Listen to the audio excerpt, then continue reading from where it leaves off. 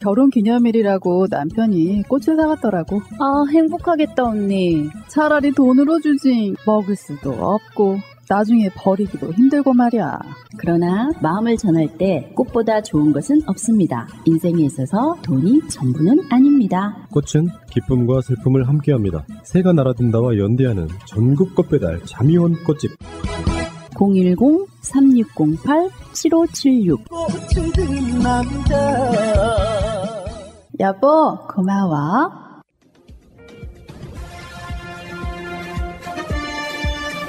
꼭 알아야 할 어제의 뉴스. 세계 최대 언론인 단체인 국제기자연맹 IFJ가 한국의 여당은 MBC를 명예훼손으로 고발했다는 성명을 발표했습니다. IFJ는 국민의힘이 MBC에 위협적인 공개적, 법적 공격을 하고 있다며 MBC와 한국 언론에 대한 명백한 언론 자유 침해를 규탄한다고 밝혔습니다. We often see the defamation charges against outlets work to silence independent and critical reporting.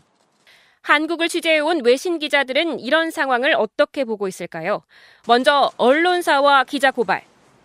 광주 민주화 항쟁을 탐사보도로 전했던 팀 셔록 기자는 터무니없는 짓이지만 언론의 비판 기능에는 분명 영향을 미칠 것이라고 지적했습니다.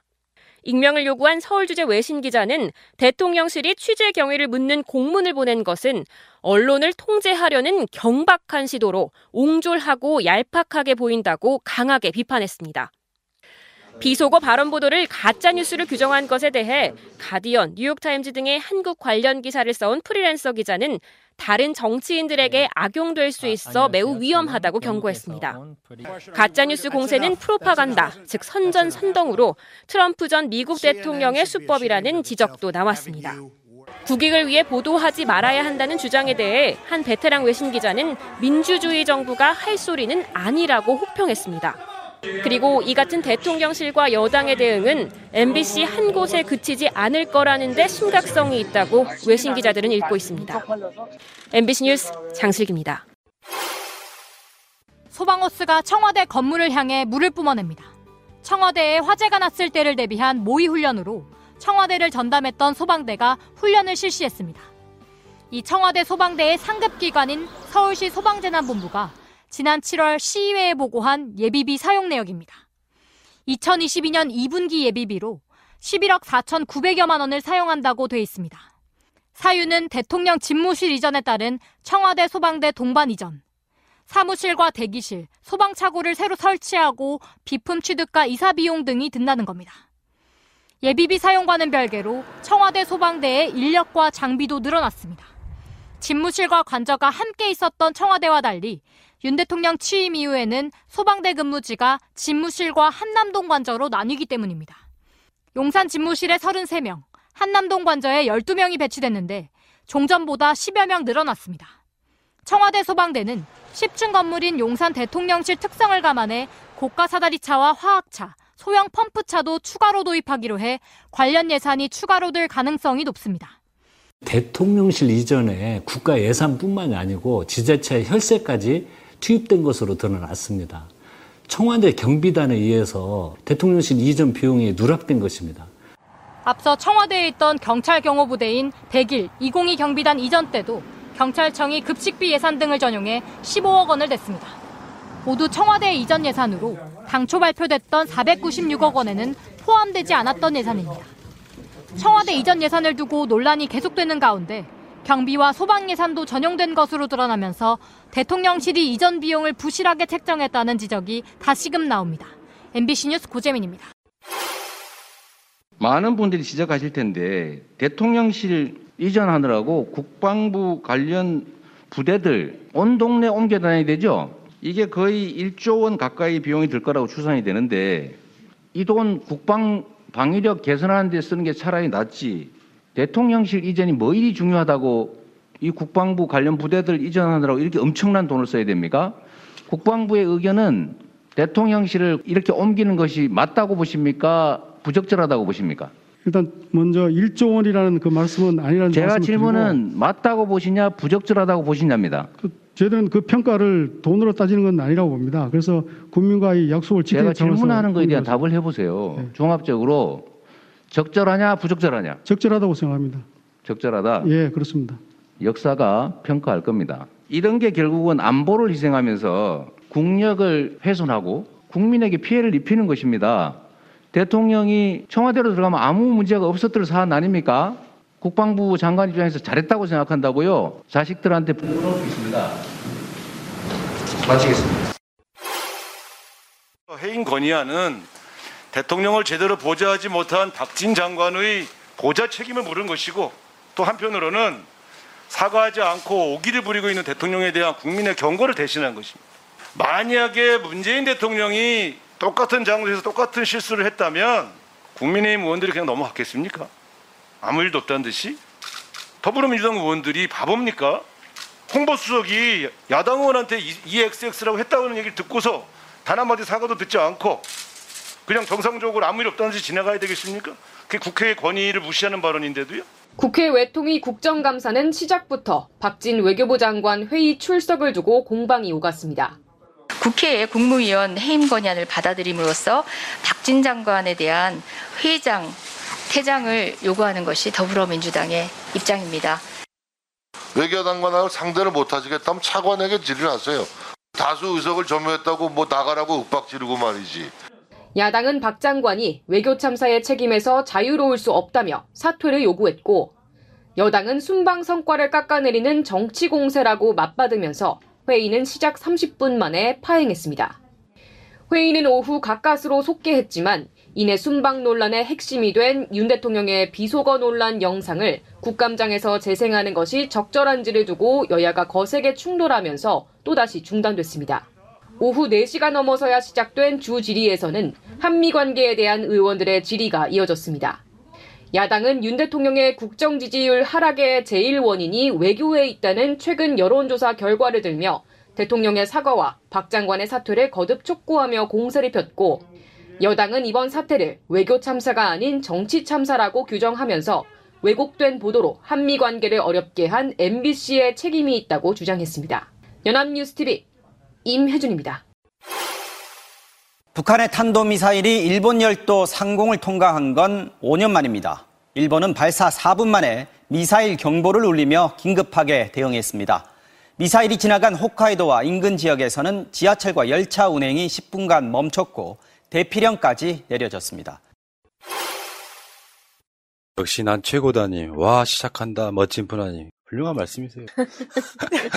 시대가 암울하니까 그걸 이기는 방법은 즐거움이라고 생각해요. 당당하고 즐거움. 진짜 필요한 것 같아요. 저희 볼메그리님하고 저희 둘이서 지금 너무 힘들었어요. 낙곰수의 퀴즈로서 제가 했던 말 너무 동감했거든요. 그 이명박 때잖아요. 그때 그런 거였어요. 웃고 즐기자. 즐기는 사람을 이길 방법은 없는 거죠. 윤석열 지금 쫄아 있잖아요. 주눅 들어 있잖아. 버벅대잖아. 그게 보이잖아요. 우리가 이기고 있는 것이다. 이렇게 생각하시면 될 것 같습니다. 아, 감사합니다. 네. 당당하게 가지 뭘. 자, 새날마켓 PPL 가겠습니다.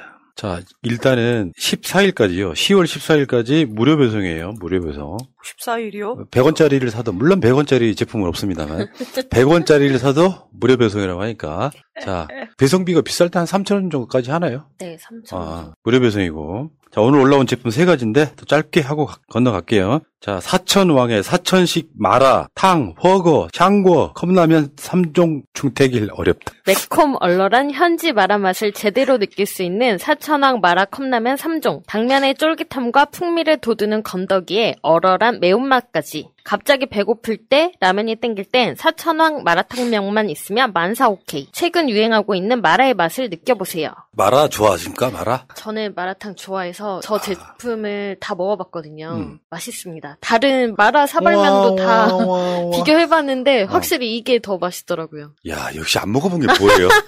저번에 저 독일식 족발 독일 가서 먹었다 그랬잖아. 이거 사 먹어야겠어요. 오, 맛있다고 말씀 주셔서. 네, 그 면이 또 고구마 당면이어서. 아, 그래요? 네, 조금 밤에 먹어도 약간 부담감이 덜한. 예. 그래도 쪄요. 요거 사천왕의 이 제품 사라 마라 하지 않을게요. 자, 맛있겠다. 좋아하시는 분들만 주문해 보시기 바라겠습니다. 그 다음에 레드 아일랜드의 엔조이 커플 스파이시 핫 시즈닝. 야, 가만히 있어봐. 나 이거 욕 안 할 수가 없다. 모두 영어야. 레드 아일랜드 엔조이 커플 스파이시 핫 시즈닝. 200만 유튜버 화제의 소스. 그 비법 소스가 만능 빨간맛 소스로 돌아왔다. 이국적인 빨간맛, 어디에서도 느낄 수 없던 특별한 풍미를 느끼실 수 있습니다. 스틱형으로 포장되어 있어 캠핑이나 낚시 등 여행지에서 편하게 사용 가능합니다. 마법의 가루, 라면 스프? 아닙니다. 다양한 요리에서 매콤하고 감칠맛 나는 마법의 가루가 필요할 때 중독되는 매운맛으로 맛있는 음식을 더욱 맛있게 꾸며보세요. 뭐예요? 이거는 그냥 정말 마법의 가루. 저희가 음식 망쳤을 때 라면 스프를 넣듯이 뭔가 이렇게 맛이 밋밋하거나 할 때 넣으면 되는 그런 소스인 것 같아요. 이것도 드셔보셨어요? 이거는 아직 못 먹어봤어요. 저 요리를 잘하는 편이라서. 그러시구나. 요리를 잘할 땐 마법의 가루. 근데 그게 우리가 말하는 MSG하고 약간 다른 개념이라고 생각해요. 실제로는 그런 느낌이 아니다. 이렇게 보시면 될 것 같고. 그 다음에 마지막입니다. 안동무역의 모닝 사과 당근즙 100ml 60호. 온 가족을 위한 하루의 건강한 습관. 최고 품질 경북 사과와 청정 강원 당근을 그대로 착즙한 모닝 사과 당근즙입니다. 바쁜 현대인들과 아이들, 어르신 할 거 없이 남녀노소 영양을 챙기기 좋은 달콤한 사과 당근즙. 첨가물 없이 순수 100% 당근과 사과만을 담았습니다. 모든 과일의 왕을 사과라고 합니다. 사과를 놓고요. 다른 과일이랑 같이 넣으면 다른 과일들이 사과버리잖아요. 아니 왜 웃어요? 맞잖아. 그래서 사과를 사과버리잖아요. 사과버리잖아요. 야, 좀 기가 막힌네. 참. 알겠습니다. 사과버렸습니다. 이런 즙들은 좀 드시면 도움 되니까 이제 제가 드리고 싶은 말씀은 여기 대기업 하나도 없잖아요. 다 일반적인 자영업자, 소상공인 이런 분들이시니까 많이 구매해 주시고요. 대기업들도 이런 제품들 갖다가 모방해가지고 또 만들고 막 이렇게 되지 않습니까? 자, 우리 같은 소시민들, 저분들은 다 새날을 보고 계신 분들이다. 이렇게 말씀드리면은 상생합시다. 자, 우리는 윤석열과 달리 민생을 좀 챙겨야겠죠. 열심히 사시고요. 자, 새날마켓이었습니다. 자, 출발하겠습니다. 준비됐나? 확실하게 합시다, 여러분!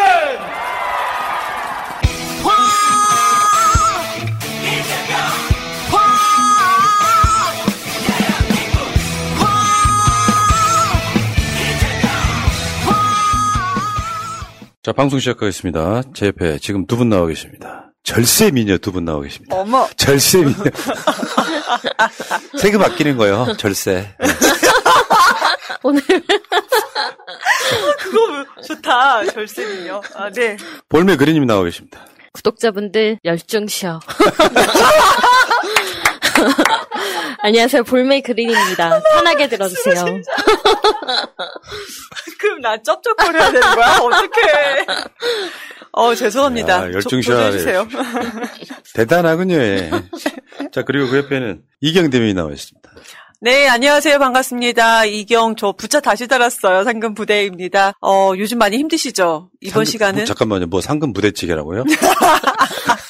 상금부 대변인. 아. 네, 이제 당해 상금부 대변인 임명이 되었고요. 임명되고 지금 처음 인사드리는 건가요? 더 열심히 잘하겠습니다. 그리고 요즘 많이 힘드시잖아요. 오늘 새날 방송 2시간 함께 하시는데 저는 1시간 정도 있다 나가고요. 좀 유쾌한 시간 되시기 바라겠습니다. 네, 유쾌해질까요, 과연? 방송 의제를 준비하다 보면은 빡이 돌아가지고 아, 진짜 요즘에 내가 아까 좀 전에 말씀은 즐기자고 했는데 한편으로 말하면 막 한 줄 한 줄이 분노스러울 때가 있거든요. 뭐 이런 이응 이응 치읓 같은 놈들이 다 있지. 이런 생각이 들 때가 있어요. 즐기기 좀 했는데. 이응 이응 치읓이 뭐지? 이응 이응 치읓? 뭐지? 이응 이응 치읓. 양. 댓글창에도 올라오잖아요. 이응 이응 치읓. 몰랐어. 딱 그 수준이라는 거지. 하는 짓들을 보면 자, 그래도 즐겨야 됩니다. 저는 미음 치읓 니은이라고 저도 모르게 이런 아니면 니은자 빼고 미음 치읓 니은. 예. 이렇게 하거나 근데 이제 여가 아니고 노로요.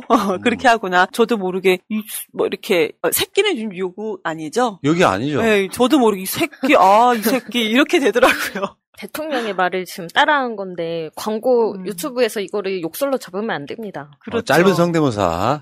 이 샤케들의. 자, 아이고야. 알겠습니다. 이 두 분과 함께 출발합니다. 잊지 않으셨죠? 하트를 꼭 눌러주세요. 오늘도 감사합니다. 이번 섹션의 주제는요. 이럴 거면 청와대 가라 이런 얘기예요.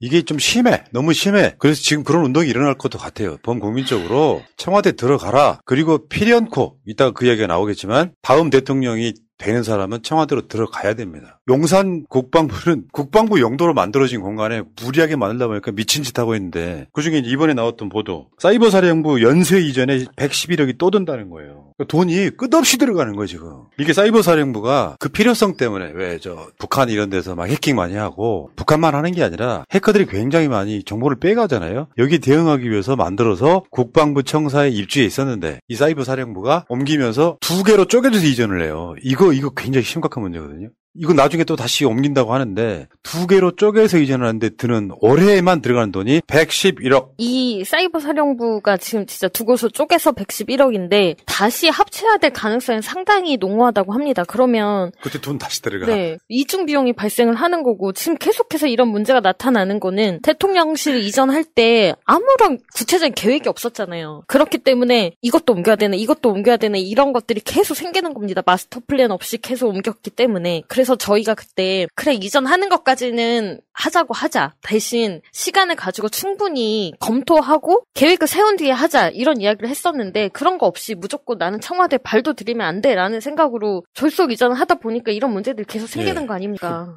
이거 다 예견되어 있었죠. 댓글에 그 신형경님께서 이랬어요. 미쳤다고 본다 진짜 이렇게 보시는데 정말 맞아요. 이거 처음부터 예견되어 있었습니다. 왜 그러냐면 청와대를 용산 청사 국방부 청사로 이전합니다. 그럼 그거를 썼던 합참이나 국방부 같은 경우는 또 나가야 되잖아요. 또 이전을 해야 돼요. 그런데 여기에 대해서도 지금 그때 국방부 별관을 사용했던 사이버 사령부는 어떡합니까? 국방부가 사용한다니까 또 나가야 되지 않겠습니까? 그러니까 송파하고 과천으로 나눠서 나갈 수밖에 없는 상황입니다. 당연한 거예요. 그 부대를 쪼개버리는데요. 여기다가 또 다른 게 문제가 돼요. 합참은 또 딴 데로 옮기거든요. 맞아요. 그러니까 용산 자체가 미군 부대가 있던 곳이고 그래서 국방부가 거기 있었고 나중에 이제 합동참모본부라는 게 생기면서 다시 그 옆에 합참이 있었는데 윤석열이 이거 내 거 쓸래 하고 하다 보니까 결국에는 이제 M1 어떻게 보면 지금 시대에 굉장히 중요한 사이버 사령부를 2개로 쪼개버리는 거잖아요, 지금. 하나는 경기도 과천의 안보지원사령부로 옮기고, 하나는 국방과학연구소로 옮기고. 이게 대체 무슨 짓이에요, 이게 지금. 그리고 나서 이게 또 이번 그 정기국회 때 보니까 가장 심각한 것 중에 아니라 예산 전용하는 건데요. 목적이 비슷하지도 않는 예산들을 전용해가지고 그걸 쓰고 있다는 거예요. 야당이나 국민의 비판이 심해질까봐 숨기고 있다가 다 들통나는 상황이잖아요. 완전히 거짓말 정부에 좀 가깝습니다. 지금 이 민주당에서 대통령실 관련 의혹 진상 규명단을 만들어서 이 예산을 지금 다 검토하고 있잖아요. 근데 이런 모든 예산들이 다 숨겨져 있답니다, 여기저기. 그래서 지금도 다 파악한 게 아니고 숨겨진 예산을 찾아서 그거 사실 확인을 한 뒤에 발표가 하나씩 되고 있는 건데 지금 지난주부터 계속해서 이런 게 나오고 있지 않습니까? 예. 또 어디에 어떤 예산이 쓰이는지 알 수가 없고 예. 방금 말씀하신 대로 전용 예산이나 이런 것들이 굉장히 많아서 이거는 전체적으로 국가재정법 위반이다라고 볼 수밖에 없죠. 1월부터 국방부 예산만 1월부터 지금 현재까지 낙찰 차액이 지금 뭐 49억 9천만 원이라고 그래요. 그런데 이제 그 중에서 나왔던 금액은 아까 말씀 주신 것처럼 그 35억 원을 이미 뭐 사용한다 이런 거거든요. 근데 더 문제는 이겁니다. 여기서도 아까 말씀 주셨던 사이버 사령부가 송파하고 과천으로 나눠지잖아요. 근데 원래는 같이 있었던 겁니다. 그러니까 나중에는 다시 이동을 했다가 지금까지 이거 들어간다는 111억 원은 솔직히 신축이 아니고 이렇게 순수하게 이전 비용이거든요. 그런데 이게 같이 있다가 나눠지는 겁니다. 그러니까 지금 더 우려되는 것은 이거 나중에 다 같이 또 해야 되지 않겠냐, 이전해야 하지 않겠냐 이런 얘기가 또 나오는 거예요. 원래 같이 있던 것을 억지로 쪼개놨어요. 갈 데가 없어서. 그러면 그 기능을 같이 하기 위해서 다시 합쳐야 되는 그런 것을 지금 현재 우려하고 있는데 그럼 우리 날아가는 돈이요. 최소한 111억 원은 다시 한번 들지 않겠습니까? 근데 이렇게 지금 우리가 왜 도미노 현상처럼 일어나는 일이 뻔한 건데 왜 이렇게 하는지 모르겠다. 그리고 낙찰 차익 35억 원 이거 사용한 것도 참 이거 국민 속여가면서 살짝 빼쓰는 건데 저는 이런 생각이 들어요. 세금 도둑이라는 생각이 듭니다. 근데 그렇지, 이거를 세금 도둑이지. 네, 근데 이거를 이거 논평으로 할까 말까 하다가 하세요. 할까요? 막 세게 질러. 세금 도둑 막 이렇게 할까요? 세금 도둑 잡아라 시민단체도 있잖아. 네, 그럼 내일 한번. 네. 근데 문제는 그 도둑이 누군지 모른다는 거죠. 그러니까 수의 업체들, 수의 계약하는 업체들, 그다음에 자격 없는 업체들 계속해서 드러나고 있잖아요. 도둑의 왕초는 알 것 같아요. 그러니까 이게 예산이라는 것을 약자 예산은 대부분 삭감하면서 이런 짓을 하고 있다는 게 더 분노스러운 거거든요. 근데 이것만 놓고 봤을 때도 대국민 민폐잖아요, 민폐. 청와대에 있었으면 안 들어갈 돈들이잖아요. 최소 1조 이상이. 근데 아까 말씀하신 낙찰 차액, 이것도 좀 설명을 좀 해드릴게요. 계약을 맺기 전에 대략 이 정도 예산이 들겠다라고 예산을 받아놓고 그중에 이제 그 공사라든지 이런 걸 할 회사를 지정해 놓고 나니까 차액이 생겨. 돈이 좀 적게 들어간 거란 말이에요. 이게 낙찰 차액이. 이게 35억 원 사용했다는 거잖아요. 근데 이 낙찰 차액 자체가 특별한 사유가 아니면 다른 사업에도 쓰면 안 되는 돈이에요. 다시 국고로 환수를 해야 되는데 이걸 갖다 써버리는 거예요. 사용하겠다고 이것을 예산을 편성을 했었다가 실질적으로 낙찰하고 계약을 성사했더니 그 우리가 예상했던 금액보다 낮게 들어간 겁니다. 그러면 이게 본인 재산이면 본인이 그냥 통장에다 저금을 하거나 쓰면 돼요. 그런데 이건 세금 아니겠습니까? 그래서 이런 것은 불용 예산이라고 합니다. 그래서 이 불용 예산이 되지 않게끔 계산을 잘해야 되는 것인데 그런 예산이 불용이 생긴다라는 것은 불용을 사용하면 말씀 주신 것처럼 사용하면 안 되는 것이 원칙입니다. 그런데 이것을 정말 속이고 다 사용을 했다는 것입니다. 네, 이게 더 골 때리는 게요. 한덕수가 7월 달에 그 N번방 사건 관련해갖고 공공부문 개인정보 유출 사고와 2차 피해를 방지하기 위해 필요한 정보와 예산에는 예외적으로 낙찰 차액을 쓸 수 있다. 이 내용이 지금 담겨 있었던 거를 사이버사 이전 비용을 정보와 예산 명목으로 꼼수 배정을 하는 거예요. 이것도 정보와 예산이다 그래갖고 사이버사 이전 비용을 여기다가 낙찰 차액을 쓸 수 있게 이걸 합법 만드는 어마어마한 꼼수가 지금 동원되고 있는 거예요. 저 어제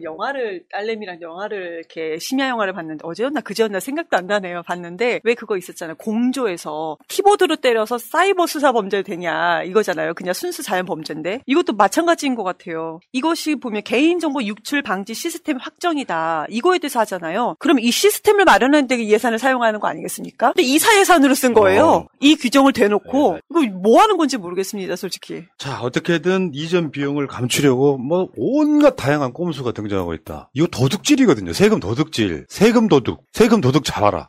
다른 걸 떠나서 국민의 세금을 이렇게 쓰면요. 저는 이거 탄핵감이라고 봅니다. 이게 어쩔 수 없이 생긴 예산이 아니라 약자 예산은 삭감하면서 계속 눈덩이처럼 커지고 있는 이 비용에 대해서 솔직하게 국민들한테 이야기를 하는 게 아니라 예산을 숨겨서 다 들통나는 아직도 제가 봤을 때 덜 들통난 게 있을 거예요. 이런 짓들을 하고 있다. 제가 약자 예산 숨긴 거 몇 개만 좀 말씀드려도 될까요? 우선은 청년 예산 저 이거 좀 조사를 해봤는데 몇 개만 말씀드릴게요. 청년 채용공제 예산이고 51% 전년 대비 51% 삭감, 추가 고용 장려금 77% 삭감, 고용유지 지원금 67% 삭감, 일자리 안정자금 99% 삭감, 청년 도약 계좌 반토막 났습니다. 이거요. 그리고 지금 서초동 물난리 있었잖아요. 그런데 기상청 예산도 대폭 삭감했고요. 미수가 지원 이거 무슨 뭐 출산 장려하겠다고 하면서 아이 인형 앞에다 안고 별 생쇼를 다 하지 않았습니까? 그런데 미수가 지원 예산 반토막 났고요. 경로당 어르신 냉난방 그 예산도 완전히 삭감이 됐습니다. 그러면서 지금 우리 부자 감세 5년간 60조 원 부자 감세가 되는 거고요. 전기 가스요금 내년부터 40% 올해 좀 7,700원이니까 오르고요. 내년에 또 40% 더 뛴다고 합니다. 지금 잠깐만요. 랩하세요?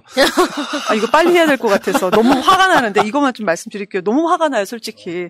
그런데 이제 다 됐습니다. 그런데 한덕수 총리가 이렇게 전기 또 자동차 왜 우리 그 전기 자동차 충전 이거 다 요금 올리면서 이 부분에 대해서는 무슨 뭐 견디는 정책이다 이런 정말로 강아지 같은 소리를 했어요. 이게 말이 됩니까? 야, 왜 서민들한테 강아지란 말만 들으 시원하다. 왜 서민들한테 무슨 견디는 정책이다. 그런데 이 전기 요금가 오를 때 지금 그 전에 윤석열 대통령이 이제 후보 시절에 뭐라고 했냐면 문재인 정부 전기료 인사 전면 백지화할 예정이다. 막 이렇게 얘기하지 않았습니까? 무책임한 결정이다. 막 이렇게 얘기를 했어요. 근데 기자들이 얘기를 합니다. 이거 그럼 뭐 어떻게 할 것이냐 할 때 공약인데 거짓말하란 말입니까? 이런 식으로 얘기를 했거든요. 그럼 지금 뭡니까? 그런데 다 올려놓고 국민들한테는 견뎌주세요. 견디는 정책입니다. 이러면서 지금 자기네 이사 가는 데는 호화적으로 이렇게 이사를 가고 있습니다. 그러니까 본격적으로 다시 한번 또 들어가 보는데 3월 20일 날 윤석열이 기자회견을 합니다. 496억 이상 안 들어간다고 분명히 윤석열 입으로 말을 했던 거예요. 496억. 그런데 얼마 전에 터졌던 영빈관 신축 예산 878억. 그때 윤석열이 뭐라 그랬냐면 영빈관은 청와대 거 쓸 수도 있고라고 얘기를 했어요. 물론 이게 결국 김건희가 했던 말 영빈관을 옮길 거야. 이 이야기랑 연동이 되면서 굉장히 많은 사람들이 분노를 했던 거고 그 윤석열이 지금 이 예산을 하지 마라 라고 했지만 예산에 지금 들어있다는 것까지 철회하라고 했으면 수정 예산안이 제출이 돼야 되는데 아직까지 제출이 안 됐다고 합니다. 결국은 878억 영빈관 신축 예산이 그대로 있는 거다. 이거 국민을 속인 거죠. 솔직히 김건희 씨 발언보다 저는 윤석열 대통령이 그때 당시 했던 얘기, 지금 1조 원이니 5천억 원 이야기 나오는데 근거 없다, 이 얘기 있잖아요. 정말 분노했어요. 정말 살인 충동이 느껴질 정도로 분노했어요. 국민의힘이 그랬죠. 기적의 산수법 이렇게. 아니 도대체 그 대통령실을 옮김으로써 발생한 모든 예산을 그게 포함시키는 게 맞죠. 그러면서 496억 원이다 얘기를 해요. 근데 민주당에서도 이거 1조 원 넘는다 얘기하지 않았습니까? 맞습니다. 민주당이 다 조목조목 분석을 했습니다. 그럼 그들은요, 집권 여당이고 현 정부 행정부예요. 그럼 최소한 너희들이 분석한 부분, 이거 이런 부분이 잘못됐어, 우린 이렇게 예산을 해, 이렇게 해서 분석 자료를 팩트체크로 내놔야 되는 것이 국민의 세금을 사용하는 사람들의 도리 아니겠습니까? 그런데 민주당 니네 헛소리야 이런 식으로 얘기하고요, 본인들은 그럼 도대체 얼마가 들어간다는 것인지 지금까지 전혀 얘기를 않고 있습니다. 근데 이제 정말 돈도 도둑 돈이지만 같아요. 합참하고 국방부가 왜 옆에 붙어 있겠냐고요. 효율성 때문에 그래요. 그렇죠. 근데 합참은 용산에서 남태령으로 쫓겨나는 거예요.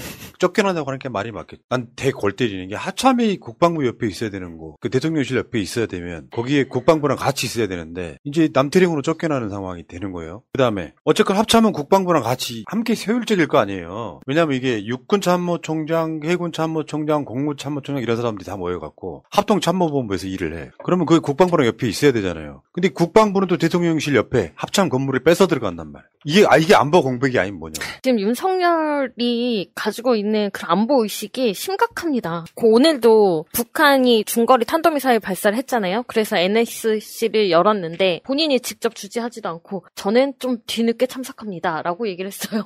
뭐 술자리에 참석하는 겁니까? 나 술 마시러 가는데 나 좀 늦을 것 같아. 이거 말이 됩니까? 예. 자, 아까도 말씀하셨지만 영빈관 신축은 윤석열이 철회를 지시했지만 예산이 살아있고 이것도 국민 기만하는 거잖아요. 그렇죠. 그리고 그 영빈관 예산은 사실 그 정도 지으려고 하면요, 예비 타당성 조사를 거쳐야 되는데 그거 없이 그냥 왜 우리가 쪽지 예산이라고 그러잖아요. 지금 카톡 예산이라고 부르더만 그 지역구에 있는 국회의원이 예결위원들한테 우리 지역이 얼마나 노조 같은, 그러니까 누군가가 영빈관이 필요이라고 말하니까 그게 쑥 들어간 거예요. 이거 자체도 굉장히 위험한 짓인 거죠. 당연히 위험하죠. 그런데 정말로 저는 이번에 예산 사용하는 거 보고 제가 이렇게까지 사악하게 화를 낼 수가 있겠구나라는 것을 깨달았던 것이, 영빈관 신축한다는 것도 안 한다고 했다가 갑자기 영빈관 신축도 말도 없다가 그냥 이거 껴 들어간 거잖아요. 예산이 통과되면 진행을 하겠죠. 그러니까 이거 정말 얘기도 안 했잖아요. 근데 살짝 껴 넣었다가 민주당에서 이거를 의원이 이제 발견을 한 것이고 몰래 넣었다가 그러다 철회한다고 합니다. 근데 더 웃긴 것은 철회하겠다 말은 해요. 아주 빨리 신속하게 했어요. 근데 예산 또 살아있어요. 이거 지금 뻔한 것을 이렇게 해도 국민은 속을 거라고 생각하는 어떤 그들만의 뭔가가 있는 것인지, 왜 저는 너무 화가 나서 이걸 왜 이러는 건지 이해할 수가 없습니다. 그러니까 솔직히 상식선에서는 이해가 안 돼요. 최소 좋게 표현하면은 얘네들이 국민을 무시한 애가 좋게 표현하는 거고요. 나쁘게 표현하면 뭔가 해먹으려고 하네. 이 양쪽이 왔다 갔다 하고 있는 거고. 어쨌든 간에 현재 서울에서 대통령이 가장 잘할 수 있는 곳은 청와대입니다. 국민운동이 일어나야 돼요. 청와대로 다시 복귀, 청와대로 다시 들어가라 운동이 다시는 아니지. 대통령들로만 따지면 다시이겠지만 청와대로 들어가라 운동이 일어나야 된다고 생각을 하고요. 그 청와대 70년 동안 만들어놓은 시스템을 완전히 무력화시킨 이 자가 온갖 거짓말로 관련된 예산을 지금 꼼수로 지금 배정하고 있다, 이런 이야기고. 그래서 다음 대통령은 청와대로 전 다시 들어갈 거라고 봐요. 그렇죠. 지금 뭐 여러 가지 것들이 이전되고 있지만 이게 뭐 언제 완성이 될지도 모르는 거고, 그다음에 뭐 관사나 이런 것들도 신축되는 곳들이 있고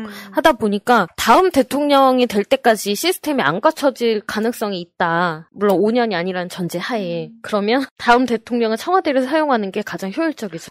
저는 그 다음 대통령의 청와대를 사용하는 게 효율적이다, 찬성합니다. 그럼 그 다음 대통령이 글쎄요, 지금 상태로 봤을 때는 5년이라고 봐야 되는 것인가, 거기에는 이제 의문점인 거고요. 그래서 윤석열 대통령한테는 아니, 이 말도 틀렸어. 지금 윤석열 임기가 5개월 지났어. 4년 5개월. 그럼요. 답답하게 왜 5년이라고 그래 지금. 4년 몇 개월이냐, 그거에 좀 의문점이고, 좀 이러했으면 좋겠어요. 윤석열 대통령한테 청와대로 다시 돌아가든지, 예산 국민 세금 좀 그만 쓰고, 누가 공사하는지 모르겠지만 그 공사하게끔 그렇게 또 수의계약도 어디서 뭐 하는지 우리 모르고 있지 않습니까? 합니까? 그거 그만하시고 청와대로 다시 들어가든지 아니면 너무 정 피곤하시면 그냥 빨리 내려오시든지 좀 선택을 했으면 좋겠습니다. 아니 민주당에서 대통령이 나오든 국민의힘에서 나오든 지금 용산 들어가려고 하겠어요? 요건 우리는 100% 청와대 들어가면 급살 맞는다 같은 이 무속으로 출발한 이 시스템이 결국은 돈 먹는 하마가 돼버린 거죠. 그리고 청와대 같은 경우는요, 지금 공간들 국민들이 막 들어가서 보고 있는 공간들을 일부는 업무 공간을 제외하고 개방하면 되거든요. 같은 의미라고 저는 생각을 하고요. 물론 문재인 대통령 때도 본관에서 사용하지 않고 여민관 내려와서 업무동에서 같이 일했던 이런 게 있기 때문에 청와대 다시 보내야 된다 운동이 그래야 돈이라 좀 적게 들면서 다시 복귀하는 데는 그렇게 비용 많이 안 들 거예요. 그렇게 보고요. 어쨌든 이거는 집무실을 광화문으로 옮긴다더니 하루아침에 용산으로 바 광화문으로 옮긴다고 해놓고 어느 날 갑자기 공약도 아닌 거를 용산으로 옮긴다 그래. 이것마저도 굉장히 위험한 짓이거든요, 이게. 저 국민투표를 해야 될 사안인 거고, 그다음에 처음에 496억 든다라고 얘기했던 것도 타당성 조사 이거 피하려고 했던 거 아닙니까? 그냥 내가 가고 싶으니까 갈게라는 거에 다름이 없었던 거라 아무런 국민적 합의가 없었던 내용, 소통을 그렇게 원하는 대통령이 지금 왜 국민들의 의견을 완전히 묵살합니까? 그러니까 김건희가 와서 어느 날 쇼핑하듯이 관저를 선택하고 야 이거 외교부 장관 공간이야? 이거 내가 쓸게. 그거잖아요. 그렇게 뺏긴 또 외교부 장관 공간은 대통령 비서실장 사저를 또 연쇄 가게 이동하고 되고, 있잖아요. 네, 좀 무지막지한 금액들이 지금 오가고 있는 겁니다. 외교부 장관 공간은 아직 공사도 시작을 안 해서 지금 외빈들을 호텔에서 모시고 있다는. 그럼 또 비용이 또 드는 거잖아요. 그럼요. 나가지 않아도 되는 비용이 지금 계속 나가고 있습니다. 그런데 이제 외교부 행사, 그러니까 그런 행사가 비용이 호텔에서 하다 보니까 훨씬 더 현저하게 지금까지 줄어 있는 상황입니다. 윤석열, 김건희는 진짜 차라리 청와대에 다시 들어가라. 청와대를 왜 기어 나와가지고 지금 이 꼴을 만드는지 모르겠어요. 그러니까 왜라는 것이 왜 나왔는지를 모르겠어요, 솔직히. 갑자기. 그러니까 그들은 뭐 그들만의 또 생각이 있겠죠. 그런데 이상한 생각들이 있었던 것 같아요. 그러니까 다시 들어가지 못하는 것 같은데 이래서는 안 될 것 같습니다. 진짜로 뭐 어떻게 좀 조치를 해야지 이래서는 안 됩니다. 진짜 엄청난 짓을 하고 있다는 거를 본인들이 깨달아야 된다고 저는 생각해요. 엄청난 짓을 하고 있다. 깨달을까요? 지금 민주당에서도요, 청와대로 들어가라는 운동이 지금 벌어지는 조짐이거든요. 이렇게 들어갈 거면 청와대 들어가는 게 앞으로 우리가 3개월은 기다려줄 수 있다. 청와대로 들어가라. 지금 이 새끼들 발언에 사과할 게 아니라 깜짝 놀랐어요. 496억 든다고 해놓고 이렇게 계속해서 늘어만 나는 지출, 여기에 대한 사과를 해야 됩니다. 진짜 이건 무릎 꿇고 해야 됩니다. 이 새끼들 발언 이후에 그런 일이 있었다는 거죠. 그래요, 진짜. 그런 발언을 하면 안 되지. 더 이상 못 보겠다. 이게 지금 다음 방송에서 그걸 준비하고 있는데 그 집무실 이전 하나 갖고 발생하는 문제가 어마어마해요. 나비 효과가 거의 핵폭풍급이야. 그리고 다시 한번 말씀드려요. 보수 어르신 오랜만에 아이컨택. 청와대라고 하는 공간이 우리 역사에 대통령 집무실로는 굉장히 맞게 지어졌어요. 용산의 국방부 청사가 국적에 맞습니까? 그딴 빌딩이 서울에도 몇백 개, 몇천 개씩 있는데 국적에 맞습니까? 보수 어르신 제발 윤석열한테 청와대로 들어가라고 좀 해주세요. 살다 보면 단체 선물이나 인쇄 홍보물을 만들어야 할 때가 생깁니다. 판촉, 돌잔치, 결혼식, 모임 이벤트, 각종 행사 등 이걸 어디서 해야 하나 고민이 될 때가 있습니다. 갤러리 기프트는 그간 새날에서 4년 넘게 광고하면서 단 한 번의 클레임도 없을 정도로 열과 성을 다해왔던 기업입니다. 심지어 대표님의 고객에 대한 감동적인 사연까지 보내주신 청취자들도 있습니다. 단체 선물, 인쇄 홍보물, 이제 갤러리 기프트에서 해보세요. 갤러리기프트.co.kr 갤러리 기프트를 검색하시고 홈페이지를 한번 방문해주세요. 오픈마켓을 보는 것 같은 신기하고 다양한 샘플들이 있습니다. 인터넷이 불편하시면 문의전화 1666-5404 1666-5404 새날 듣고 연락했다 하시면 더욱더 잘해주실 겁니다.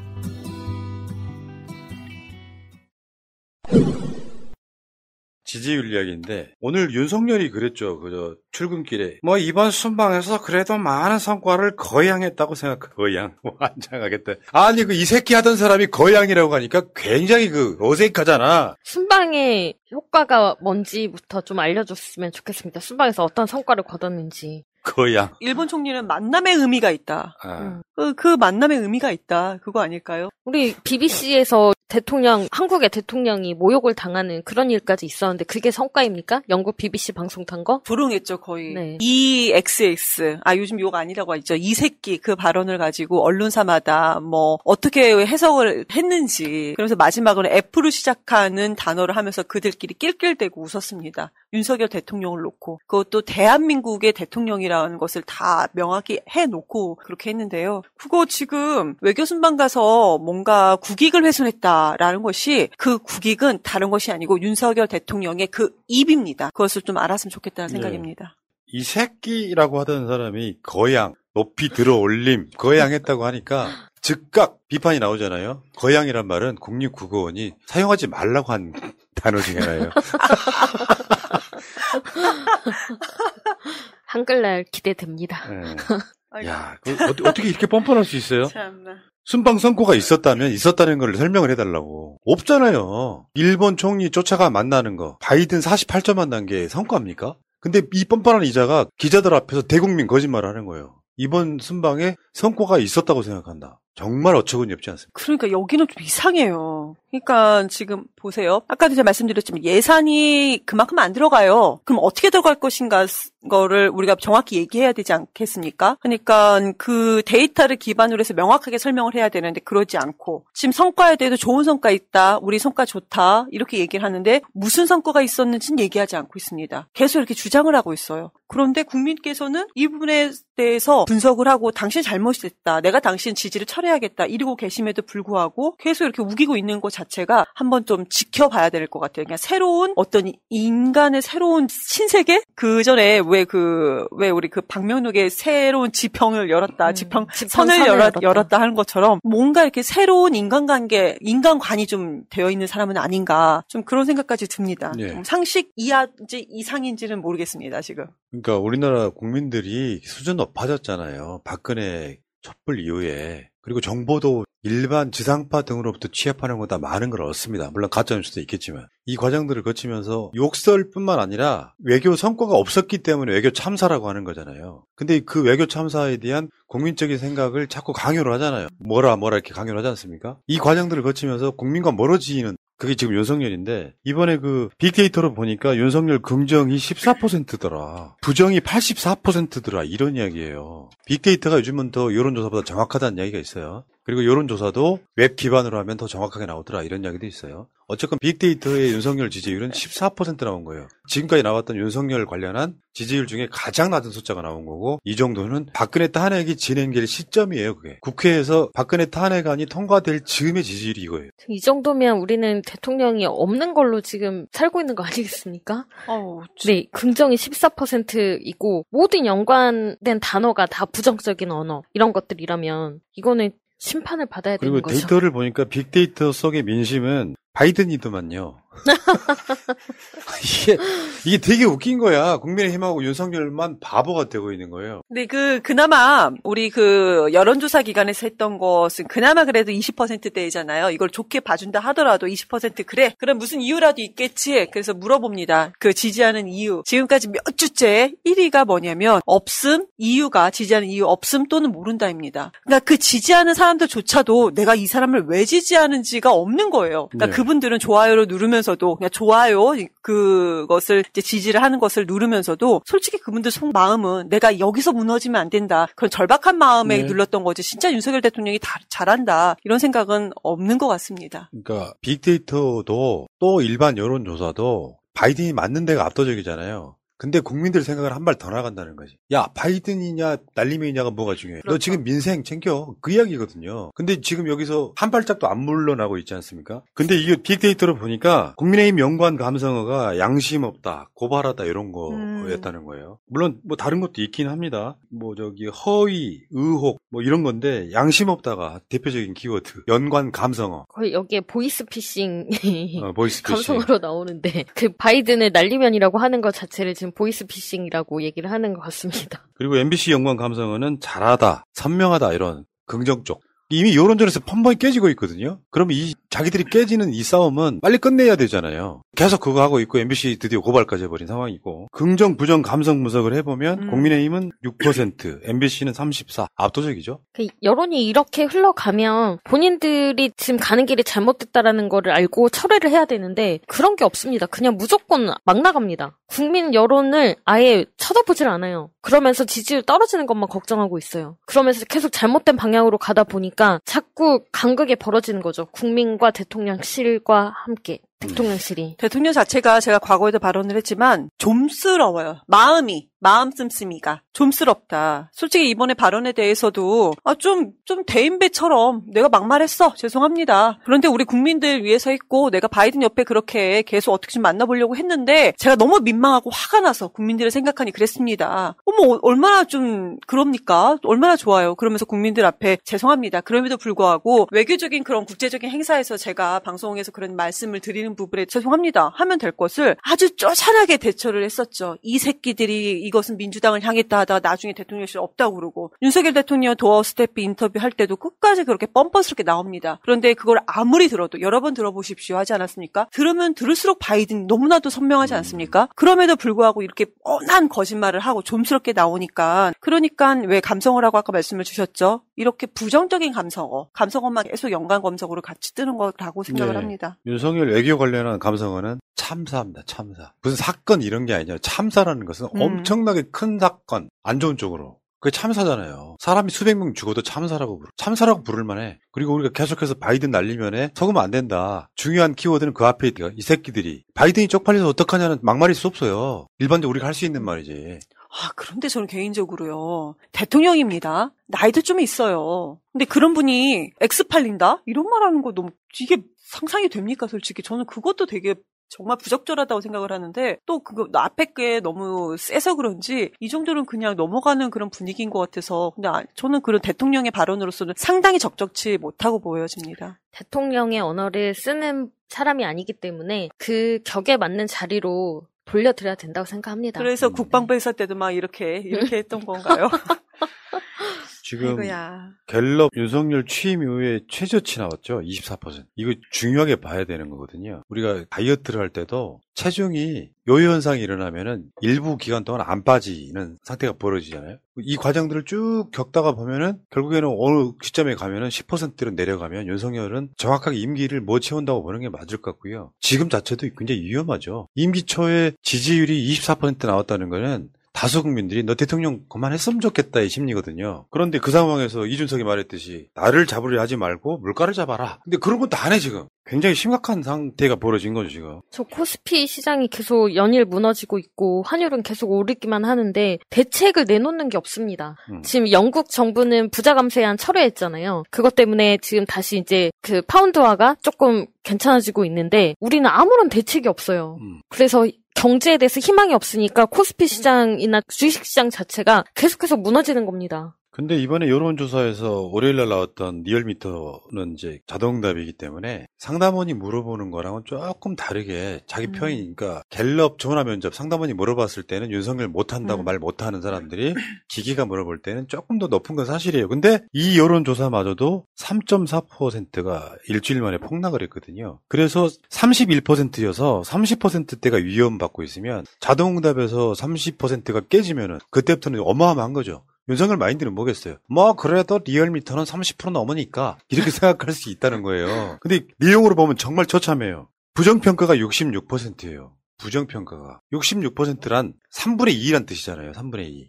국민 다수 중에 3분의 2라고 하는 건 다수가 아니고 다수라고 말하려면 50%가 넘으면 다수니까 3분의 2는 절대다수거든요. 절대다수가 윤석열 못한다 그래. 왜 우리나라 사람들 막 그 정치 고관여층만 있는 게 아니라 별로 관심 없는 사람들이 있잖아요. 이 사람들도 윤석열에 대해서는 못한다고 하는 사람이 다수라는 거죠. 이거 굉장히 심각한 거고. 여론조사 전화 받아보시면은 상당히 매우 앞에 이렇게 수식어가 붙은 것은 웬만해서는 안 눌러요. 그냥 웬만해서는 그냥 나 매우 잘못하고 있다 할 때 저희는 그냥 잘못하고 있다. 부정적으로 우리가 평가를 하고 싶으면 이렇게 하는데 부정평가 66% 중에서 매우 잘못하고 있다는 평가가 거의 60%가 가까워요. 59.9%입니다. 그거는 회복이 안 돼요. 그러니까 정말 잘못하고 있는 거죠. 명확하게 이 사람이 무엇을 잘못하고 있는지 누르시는 그 우리 국민들 한 분 한 분께서 명확하게 아시는 겁니다. 그리고 중도층에서는 70.5%가, 보수층에서도 52.6%가 윤석열 못한다고 얘기해요. 근데 출근하면서 우리 외교 성과가 있었다. 거양했다. 아유, 우리 거양 윤석열 선생 아주. 어서 이제 주워 들은 건 있는 거야. 이 새끼 쪽팔려서 이 하던 사람이 거양이란 말을 쓰니까 뭔가 대통령이란 자가 쫄바지 입은 것 같잖아. 안 어울려.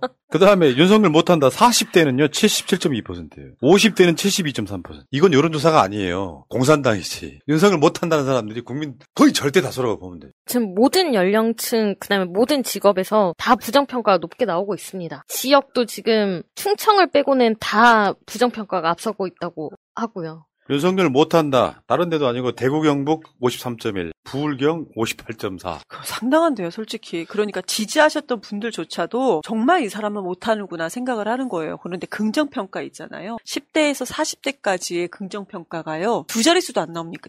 8%, 9% 나와요. 어떻게 이렇게 지금 대통령이 된 지 집권한 지 얼마 되지도 않았는데 이렇게 될 수가 있을까? 근데 우리가 비판한 것도 이제는 좀 너무 지쳐가는 것 같아요. 벌써 지쳐가는 것 같습니다. 아니, 지금 우리는 윤석열을 조롱하면서 즐기고 있는 타임이라고 생각합니다. 봐라! 윤석열 찍으면 이럴 줄 몰랐냐? 이재명이 됐어야지 라는 국민의 신호라고 보고요. 결국은 그런 거 아니에요? 보수, 진보, 중도가 있는데 보수층까지도 등을 돌리는 상태 아니에요. 지금 30% 초반이면은. 맞아요. 윤석열이 득표율이 48%였어요. 근데 여론조사가 심하게는 24%가 나오잖아요. 빅데이터에서는 14%밖에 안 나오잖아요. 그러면 윤석열 찍었던 사람들 상당수는 윤석열한테 등 돌리고 있다는 거 아니에요. 실내로 여러분들이 주위에 한번 가보세요. TK 정도 빼고 나면 주위에서 윤석열 찍었다고 자랑스럽게 말한 사람이 있나? 수도권에는 없어요. 나 아직까지 한 번도 본 적이 없어. 부끄러운 거야. 당선되는 순간부터. 제 주변에는 젊은 여성도 있고 또 남성들도 있는데 대부분 젊은 남성들 같은 경우는 윤석열 대통령을 많이 찍었더라고요. 그러니까 정치 고관여층이 아니었었던 거예요. 그분들은. 그러니까 그 언론에서 좀 노출되었던 것들을 조금씩 보고 그 정보로 좀 찍었는데요. 그러니까 제 데이터입니다. 제 주변은 모두 다 지금 100% 후회하고 있습니다. 그리고 부끄러워하고. 주위에 그런 사람 있어요? 네, 주변에 인간관계가 청년들이 잘못됐구나. 어떻게 사람으로 태어나서 윤석열을 찍을 수 있지?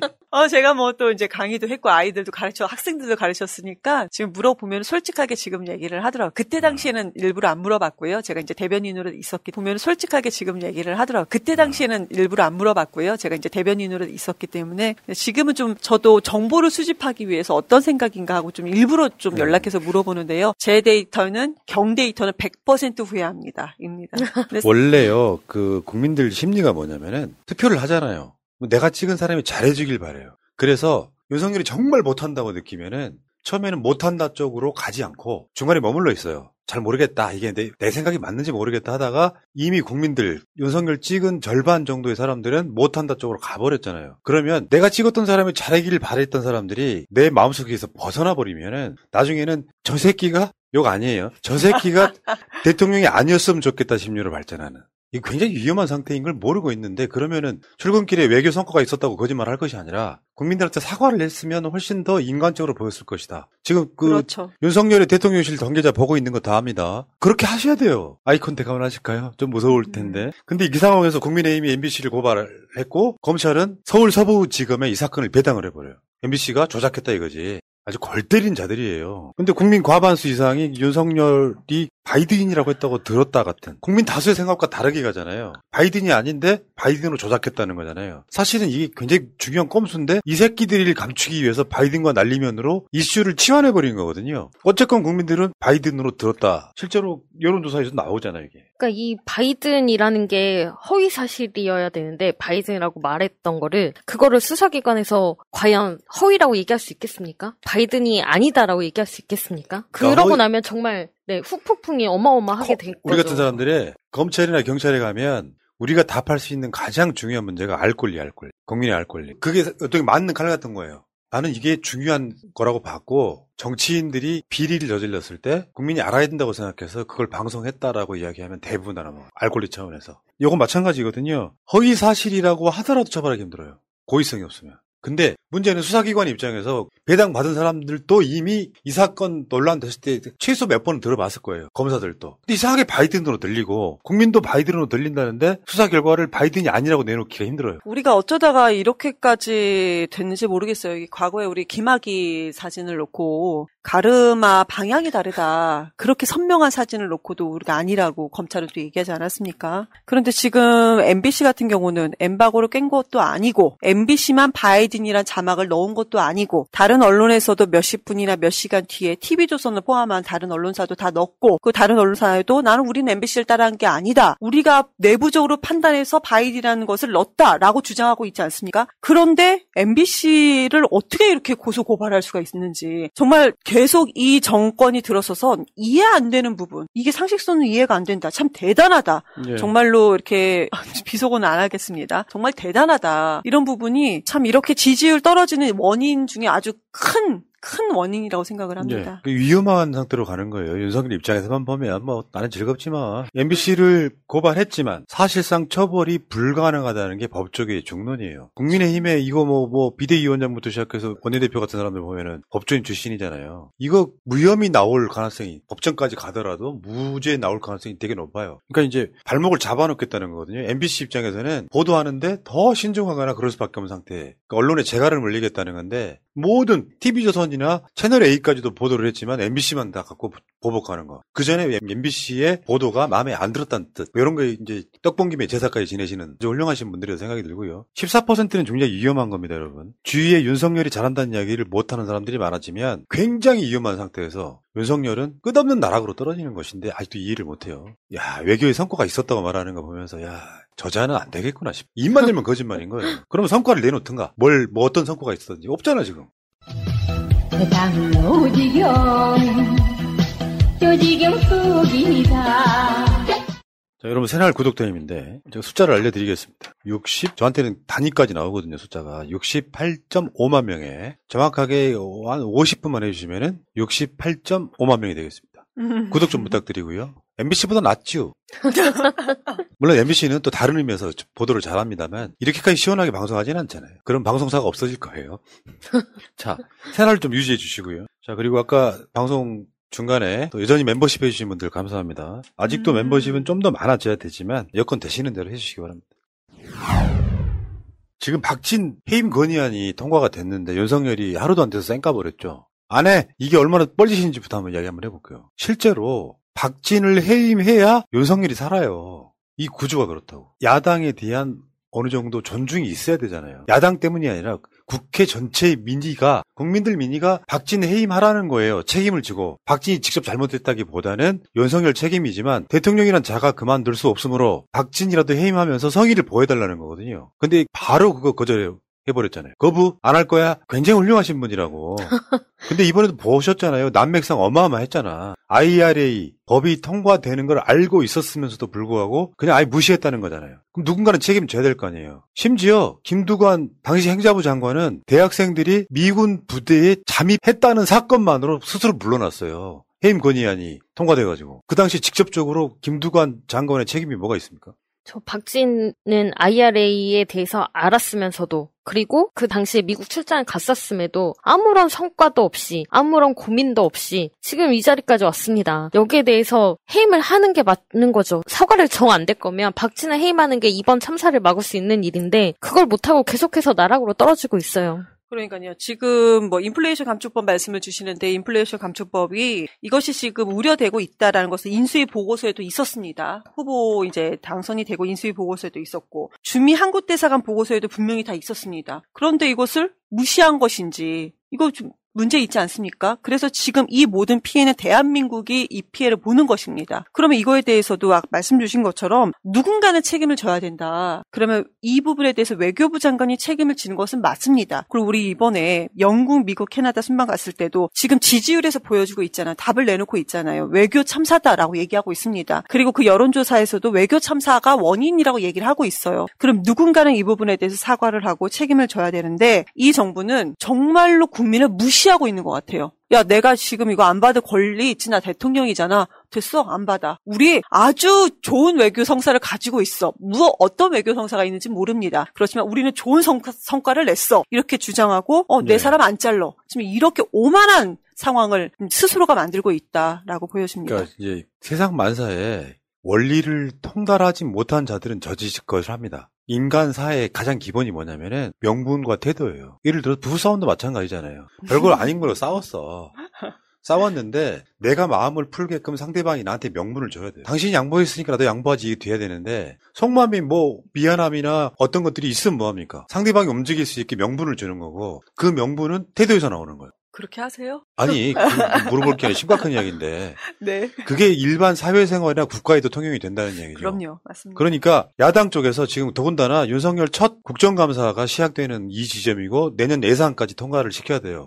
민주당에서 박진 해임안을 통과를 시켰으면 윤석열이 민주당이 움직일 명분을 줘야 돼요. 근데 명분을 안 주고 바로 거절을 해버렸어. 그래서 민주당하고는 정치하지 않겠다라는 태도를 보여준 거예요. 그러면 민주당이 협조할 이유가 없는 거고 국민도 공감을 하는 거죠. 국민도 윤석열 너무했네. 야당이 민주당이 통과시킨 거에 대해서 전혀 들어주지 않는구나라고 하면 민주당이 협조하지 않아도 이건 아주 예산안까지 가요. 민주당이 통과 안 시켜주고 또 뭐 이 과정들을 계속 가면 윤석열 어려워지는 거거든요. 그쵸. 심사숙고도 하지 않고 바로 이렇게 안 할게라고 얘기하는 것 자체는 국회를 무시하는 거고, 그리고 예산안 통과를 못하게 되면 오히려 저는 이득이라고 생각합니다. 예산안 맞아요. 통과가 안 되면 그 전년 예산에 준해서 예산을 편성을 하기 때문에 지금 이런 이전 비용에 대한 예산 하나도 안 들어가고요. 우리 계속 삭감됐던 예산들 그거 다시 다 살릴 수 있습니다. 저는 이제 국회에서 지금 이 국회의원들 특히 이제 국민의힘 어떤 태도나 그런 보면은요. 지금 저분들이 지금 집권 여당인가 하는 생각이 들어요. 한마디로 민생 예산, 민생 법안에 대해서 통과를 시키겠다는 의지가 전혀 없습니다. 그러면서 얘기하는 것이 우리가 민생 예산, 민생 법안을 통과해야 된다 얘기하는데 여기서도 또 문제가 있어요. 그럼 무엇이 민생 예산이고 무엇이 민생 법안인지는 얘기하지 않고 있습니다. 그런데 오히려 민주당이 야당인데 야당이 민생 예산, 민생 법안 통과시키려고 하다 보니까 그 사람들도 뻔히 알고 있지 않겠습니까? 민주당은 민생 예산, 민생 법안 어떻게든 통과시켜 주려고 해. 근데 본인들은 그러면 지금 이렇게 버팅겨도 민주당이 어차피 하지 않을까 이런 식으로 꼼수를 좀 부리는 것은 아닌가 그렇게도 보여집니다. 더 재밌는 거예요. 지금까지 장관 해임 건의안이 국회에서 통과된 게 6번. 그중에 5명은 대통령이 박진 장관 나를 위해서 그만두셔야겠어 이렇게 돼야 되거든요. 그래서 이제 스스로 물러나게 만드는 거예요. 6번 중 5번은 그랬단 말. 국회 존중하는 차원에서 해임 건의안을 통과시킨 야당에 대한 명분을 주는 거죠. 내가 이렇게까지 했으니까 민주당이 너 우리 도와야 돼 이런 거예요. 그 명분이 안 주니까. 근데 이걸 윤석열 이전에 유일하게 거부했던 사람이 박근혜예요. 그게 김재수 해임 건의안이 이걸 거부해버렸어. 사실상 그러면서 탄핵이 시작된 거예요. 이게 윤석열이 지금 지지율이 문제가 아니라 어마어마한 참사가 났고 국민들도 참사라고 생각하잖아요. 외교 참사. 그러면 박진에 대해서 해임 건의안을 받아줌으로써 공을 민주당한테 넘기는 거예요. 이렇게까지 했는데 니들이 윤석열 안 도와줘? 근데 국민들 입장에서 봐도 윤석열이 너무하네 이런 생각이 들면 윤석열에 대한 거부감이 훨씬 더 커진다는 거죠. 이걸 몰라. 대통령실 관계자예요, 여러분. 왜 이걸 모르실까요? 윤석열이 저번에 국회 나와서 시정연설 했잖아요. 예산안 관련해서. 뭐라 그랬냐면은 진정한 자유민주주의는 바로 의회주의입니다. 의회주의는 국정 운영의 중심이 의회라는 것입니다. 그러니까 국회 나와서 예산안 통과시킬 때는 의회 중심으로 국정이 돌아간다고 인정을 해놓고 의회에서 결정한 사항은 바로 거부. 앞뒤가 안 맞는 거죠. 이게 민주당이 이 지점을 갖고 박진 해임 건의안을 통과시킨 거예요. 공이 저쪽에 넘어가 있는 거예요, 지금. 근데 거부했잖아요. 도울 이유가 없다. 근데 이제 안 도우면 국민들이 힘들어지니까 민주당 입장에서는 굉장히 어려운 선택을 할 수밖에 없을 것이다. 윤석열 대통령 자유라는 얘기 좀 그만했으면 좋겠어요. 유엔 총회에서도 이제 자유연설 21번 했잖아요. 그런데 이제 미국의 이제 외교 전문지죠. 디플로맷이라고 여기서도 자유 그렇게 외치더니 지금 언론 자유에 대해서는 당신이 자유를 보장하지 않고 있다 이런 얘기를 했었는데요. 근데 윤석열 대통령이 과거에 이런 얘기를 했었어요. 후보 시절에 국민의힘 내부 그 인터뷰가 있었거든요. 거기서 아주 좋은 얘기는 전부 다 했습니다. 국민 다 알고 판단하고 국민 지지율을 보면 안다. 이렇게 얘기했거든요. 이렇게 얘기했던 사람이 본인 지지율 왜 이렇게 떨어지는지, 본인이 국회를 어떤 식으로 대하고 그 부분을 국민들이 어떻게 부정적으로 평가하고 있는지 그 부분을 전혀 모르는 것 같은데요. 좀 이제라도 늦지 않았다. 명확하게 좀 알았으면 좋겠습니다. 늦었다. 뭘 늦지 않았어. 늦었다. 4년 몇 개월 남았어요. 아니 그런 거 아니에요. 이보세요. 나도 이보세요. 어저께 방송에서 마차님이 깜짝 놀랐더니 이 새끼랑 말한 게 어디야. 아니 나는 이제 중간에 내려올 가능성이 높은 시점이 내년 말쯤이라고 봤는데 그 이야기를 하니까 옆에 있던 마차님이 네? 해가지고 이보세요. 5년이요? 아니, 5년은 아니고요. 4년 몇 개월인데. 근데 윤석열 입장에서 진심으로 걱정해주면요. 민주당을 존중하고 협치를 해야 윤석열이 살아요, 지금. 그렇죠. 예를 들어서 윤석열을 잘 하는데 민주당이 사사건건 발목 잡으면 정반대로 문재인 대통령 때처럼 민주당한테 의석을 많이 몰아주지만 윤석열에 대한 국민적 반감이 이렇게 큰데 윤석열한테 다음 총선 때 몰아주겠습니까? 그럼 윤석열 입장에서는 이재명 때리고 문재인 때리고 민주당 때려서 다음 총선 때 우리 여당한테 표를 많이 주시오까 자기들 전략일지 모르겠는데 이건 윤석열이 잘한다는 소리를 들을 때 아니에요. 못한다는 소리를 들을 때는 국민의힘 의석 한 6, 70석으로 줄어든다니까요. 그러면 윤석열 나머지 임기는 식물되는 거예요. 완주한다고 하더라도. 그러니까 걱정해주는 거야. 난 잡아가지 마세요. 진짜로 걱정해주는 거니까. 예? 이 샤끼들이. 아까 그 부부싸움 예를 드셔가지고, 오늘 제가 구글 트렌드에서 윤석열로 일주일치를 검색을 해봤거든요. 네네. 근데 연관 검색어에 윤석열 부부싸움이 7위에 있더라고요. 그래서. 네. 그 부부싸움이 뭐냐면 한간에 떠도는 소문인데 저는 사실이 아닐 거라고 믿어요. 네, 많은 분들이 검색을 영빈관 하셨다. 신축 관련해서 윤석열이 집에 들어가서 김건희랑 싸웠다가 화가 나와서 나오는 바람에 경호팀이 혼란을 겪었다. 그 윤석열이 관저가 잤다. 뭐 이런 이야기가 이제 떠돌고 있는데 사실이 아닐 거라고 믿습니다. 그리고 24, 25위에 윤석열 탄핵 가능성, 윤석열 퇴진이 올라왔다. 이렇게 좀 민심이 많이 진짜 적극적으로 움직이고 있다라는 거를 아셔야 될 텐데. 대통령실 아이콘 대관을 합시다. 왜냐하면 지지율이 다시 올라갈 가능성은 없어요. 윤석열은. 이유는 어떤 능력도 기대가 안 되는 자이잖아요. 그렇다 보니까 윤석열이 지지율이 답보 상태는 갈 수 있어도 이슈 하나가 있을 때마다 그 이슈 하나로 2, 3%씩 떨어지는 과정을 거치면 결국엔 10%대 간다. 그래서 결국엔 윤석열이 지지율을 방어하는 방법은 아무것도 안 하는 겁니다. 근데 아무것도 안 하면 또 국민들이 또 아무것도 안 한다고도 화를 내겠죠. 그게 악순환의 시작이기 때문에 윤석열 자체가 그 상태에 있다고 이렇게 보면 될 것 같고요. 자, 문제는 이제 다른 얘기 좀 해보면 아까 제가 보내준 사진 한번 보내주세요. KNN이라고 부산 쪽에 민박 있습니다. 민영박. 네. 여기 이제 윤석열 지지자 인터뷰인데요. 이거 SBS 스페셜 나온 거구나. 윤석열 지지자 인터뷰인데 이 나라 대통령이 왕이잖아. 대한민국 어버이인데 왕이 실수를 저질렀다. 우리가 조금 봐주면 안 되겠나? 이런 분들이 실제로 계신다는 거예요. 요걸 이제 이름하여 에이, 더 이상 이야기 안 섞겠습니다. 문제는 이거 말고 옛날에 10여 년 전에 나라를 팔아먹어도 우리는 한나라당 찍는다 같은 하고 똑같은 맥락이 민심이거든요, 이게. 그러니까 이런 분들이 있기는 합니다만 이런 분들이 다수가 아닌 거잖아요. 윤석열 지지율 24%, 난리면으로 들었다 29%. 대략적으로 국민들 중에 30% 미만의 사람들이 어떤 경우에도 윤석열을 지지하는 건데 저런 분들은 솔직히 말씀드리면 민주시민이 아닌 거예요. 대통령을 왕이라고 생각하는 거예요. 그 왕이 실수 좀 하면 안 되나? 좀 이해해주면 안 되냐 이렇게 돼버리는 거잖아요. 아직 민주사회에 살아가실 자격이 없는 분들이신 거예요. 저는 참 저 어르신들께 어르신들 예산, 어르신들 몫으로 돌아가야 될 뭐 일자리 예산 포함해서 아까 말씀드렸던 냉난방비, 그 경로당 예산 같은 것들 포함해서 어르신들한테 가야 되는 또 건강 관련된 예산들도 있습니다. 그것이 다 삭감됐습니다. 하나하나 조목조목 말씀드리고 싶어요. 어르신들이 당연하게 누려야 될 그 권한, 그 권리를 당신 그 어르신이 생각하는 그 왕이라는 개념의 윤석열 대통령이 전부 다 가져갔다. 그 본인의 권리를 당당히 어느 정도는 주장을 하셔야 된다. 이렇게 좀 종속관계가 아니라고 대통령과 국민은 종속관계가 아니라고 좀 말씀을 드리고 싶습니다. 요거 이제 저 할머니 때문에 제가 그 말 쓰기를 저하는데 실제로 저 정도 되면 개.돼.지가 맞습니다. 저 할머니가 개.돼.지란 소리하기보다는 저런 멘탈로 살아가는 건요. 그러려면은 왜 윤석열 다음에 김건희가 왕하고 그러지? 왜? 민주국가라고 하는 것은 이 군주국가 시대랑 다른 거잖아요. 이분의 마인드는 군주국가에 머물러 있잖아요. 나라의 주인이 왕이다는 의미에서 군주. 민주국가는 나라의 주인이 국민이다는 의미에서 민주잖아요. 근데 저기 머물러 있잖아요. 못하면 못한다라고. 우리가 87년도에 직선제 쟁취하려고 얼마나 많은 사람들이 죽어갔습니까? 그렇죠. 그게 민주국가라고. 네. 근데 여기에 왕이 좀 잘못했다기로 쏘니 이해 좀 해주면 안 되겠나? 그러면 왜 투표를 합니까? 다음 왕은 김건희 뽑으면 되지. 뭐 그럴 수 있지. 왕의 부인이니까 왕이 죽으면 부인이 여왕하면 되지. 뭐 이건 말도 안 되는. 요거는 그 비판하는 의미에서 인터뷰를 한 것처럼 보이는데 이때 이랬다니까. 나는 나라 다 팔아먹어도 새누리당이에요. 엄마. 우리 고향이 대구니까. 이것도 굉장히 유명한 인터뷰잖아요. 그러면 민주국가에 투표하실 이유가 없죠. 이렇게 투표를 하고서 본인들이 가진 것들은 다 뺏긴다라는 거, 그게 좀 안타깝습니다, 진짜. 저분들의 자녀분들도 저런 생각을 가지진 않겠죠. 어떻게 나라를 팔아먹어도 새누리당이다고 말씀하시죠. 근데 저런 분들이 국민의힘이나 대통령실이 난리면이라고 주장을 하니까 난리면으로 들어버린 현상. 절대 다수의 사람들은 그냥 바이든으로 들리잖아요. 문맥도 그렇고 상황도 그렇고. 난리면이라고 하면 들어버리는. 이를테면 이걸 동조화 현상이라고 하는데 내 주위 사람들이 난리면인 것도 같아 라고 하면 자기 판단에 없이 그냥 거기에 따라가는 효과. 물론 국민의힘도 MBC나 다른 방송사들의 자막에 자막 동조화 효과 주장하긴 하지만 눈 감고 들었을 때 난리면이라고 들리는 사람 자체가 난 신기할 정도더라고. 난리면이 거기서 어디 있어? 문맥도 그렇지만. 동조 효과라는 게 굉장히 무서운 게 이걸 실험을 한 적이 있어요. 한 사무실 같은 곳에서 다 같이 이제 어떤 시험 문제를 풀어요.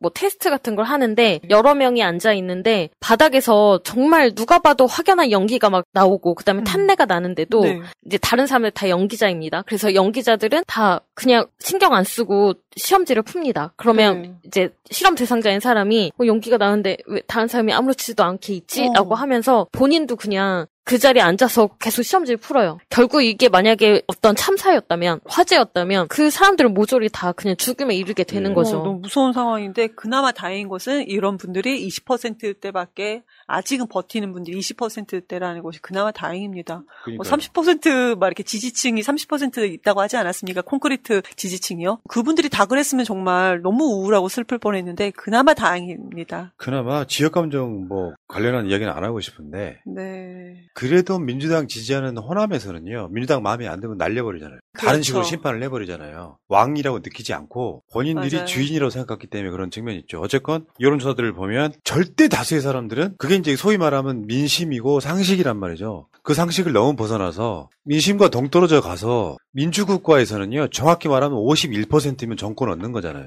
그런데 절대 다수의 사람들은 생각과 달리 가는 거예요. 이미 나는 각인됐다고 봐요. 그래서 윤석열 지지율이 급락할 때 지금 제일 많이 떨어진 것 중에 하나가 대구 경북 70대 이상의 하락폭이 가장 크다는 거예요. 건강하신 어르신들이 계신 거고 우리가 대구 경북에도 내가 아무리 뭐 나라를 팔아먹어도 윤석열이다라고 하시는 분들이 극소수인 거고 이상적인 생각을 가지신 분들이 그나마 많다. 그래서 우리나라가 대통령만 바뀌면은 다시 한번 국격이 훨씬 더 올라갈 것이고 우리가 희망을 바라볼 수 있다고 보여집니다. 제가 봤을 때 민심은 확실히 윤석열 버린 것 같습니다. 다른 대통령하고 다르게 기대치가 없기 때문에 더 올라갈 가능성 없고요. 이게 이 샤키들이 승인 안 해주면 바이든은 쪽팔려서 어떡하나? 요 하나가 굉장히 중요한 분기점일 가능성이 있어요. 그 역설은 아무것도 아니었으나 어쩌면 이걸 거짓말하는 과정에 국민들이 좀 정 떨어지는 거 있잖아요. 어쨌든 윤석열의 리얼미터 기준인데 대구 경북은 6.3% 그리고 70대 이상이 10% 폭락하면서 그런 거죠. 어르신들이 그런 거죠. 아이고 윤석열 저 새끼 쪽팔려서 어떡하냐. 이 상태가 된 거라고 보고요. 그 덕분에 정당 지지율은 민주당 46.1, 국민의힘 35.3.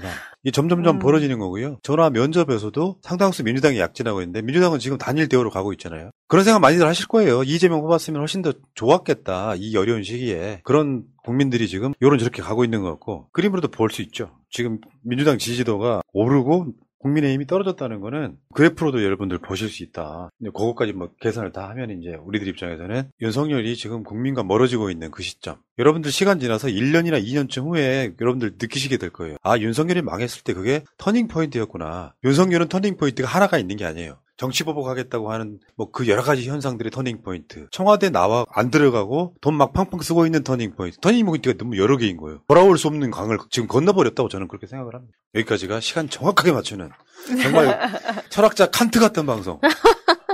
시간 기가 막히게 지키잖아요. 웃지 마세요. 기분 나쁘니까. 웃지 마세요. 정들어요. 그래요. 다 괜찮아. 이 새끼 안 하신 거 어딥니까? 그 대통령실에서도 우리 방송 보고 있다가 아이 새끼들이 재밌는데 방송 끊으면 어떡하나? 다음 주에 뵙겠습니다. 고맙습니다. 네, 저는 다음 주에 뵙겠습니다. 감사합니다. 이게 나라냐 이게 나라냐 우리는 끝까지 간다 촛불이 이긴다.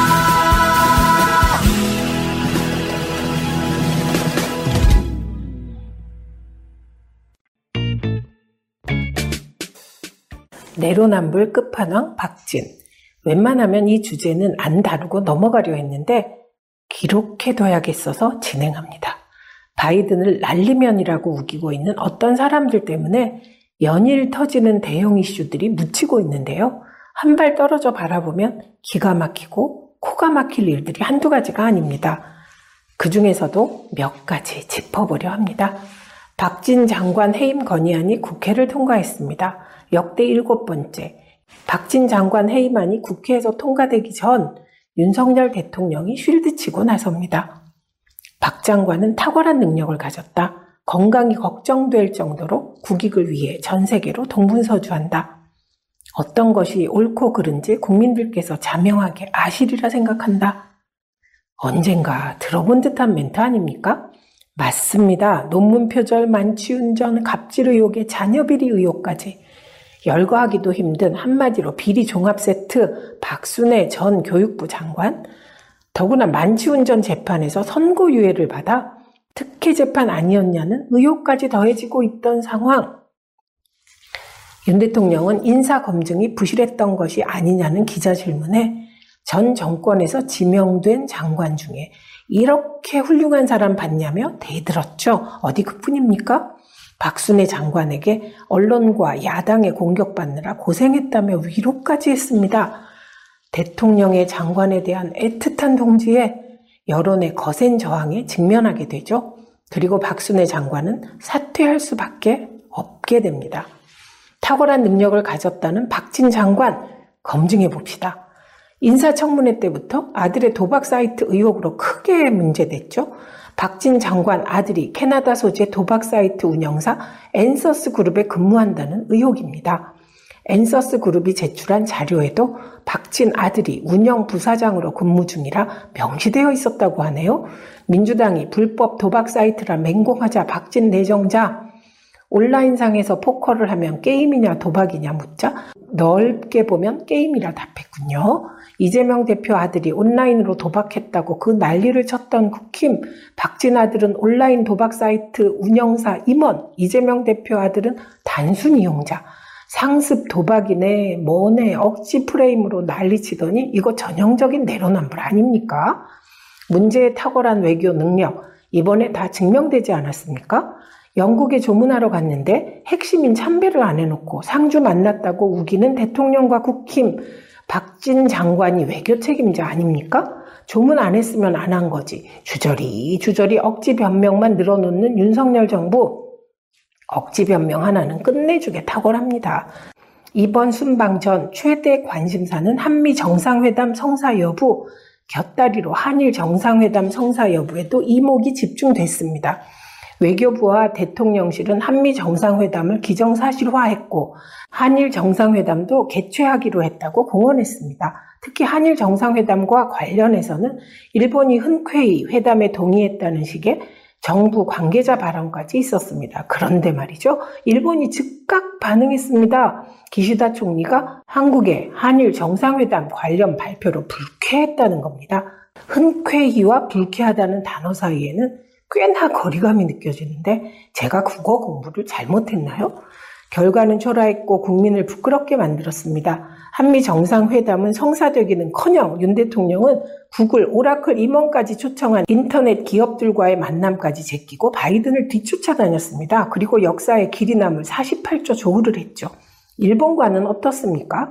일본 대표부가 있는 건물로 굳이 찾아가 기시다를 만납니다. 한국 언론은 없는 자리에 일본 언론만 진을 치고 있었다는 거 아닙니까? 회담 후 일본은 의기양양하게 말합니다. 억지로 간담을 했다. 만나줬으니 한국은 일본에 빚을 진 거다. 그리고 바로 그 사건, 단순 실수가 외교적 논란이 되고 급기야 바이든이냐 날리면이냐로 일주일 이상 대한민국 국민들 청력 테스트를 하게 했던 윤석열의 욕설 논란이 더해집니다. 이게 대한민국 외교의 민낯. 대통령 취임 불과 5달 만에 대한민국의 외교가 굴욕과 스토킹으로 점철되어 버렸지만 정부는 책임질 생각이 전혀 없어 보입니다. 민주당이 외교장관 해임 건의안을 상정 통과시킨 것은 국회의 당연한 책무, 해임안이 통과되자 대통령이 5G급으로 거부권을 행사합니다. 2003년 해임 결의안으로 장관직을 자진사임했던 김두관 의원, 당시 김두관 장관 해임 결의 이유는 한 청년 학생들의 미군 부대 앞 시위였습니다. 정말 웃기지 않습니까? 공교롭게도 당시 국힘의 전신인 한나라당 대변인이 박진희였다는군요. 그는 해임안이 통과되자 자유민주적 기본질서의 승리라고 기뻐하며 노무현 대통령이 해임 건의안을 거절하자 헌법 유린이라고 비난한 바 있습니다. 결국 김두관 장관은 자진 사퇴했죠. 박진 장관, 윤석열 대통령의 이번 거부권 행사는 헌법 유린 아닙니까? 이즈음 되고 보면 박진과 국힘, 윤석열 정부 내로남불의 대마왕이라 해도 손색이 없겠습니다. 최민희였습니다.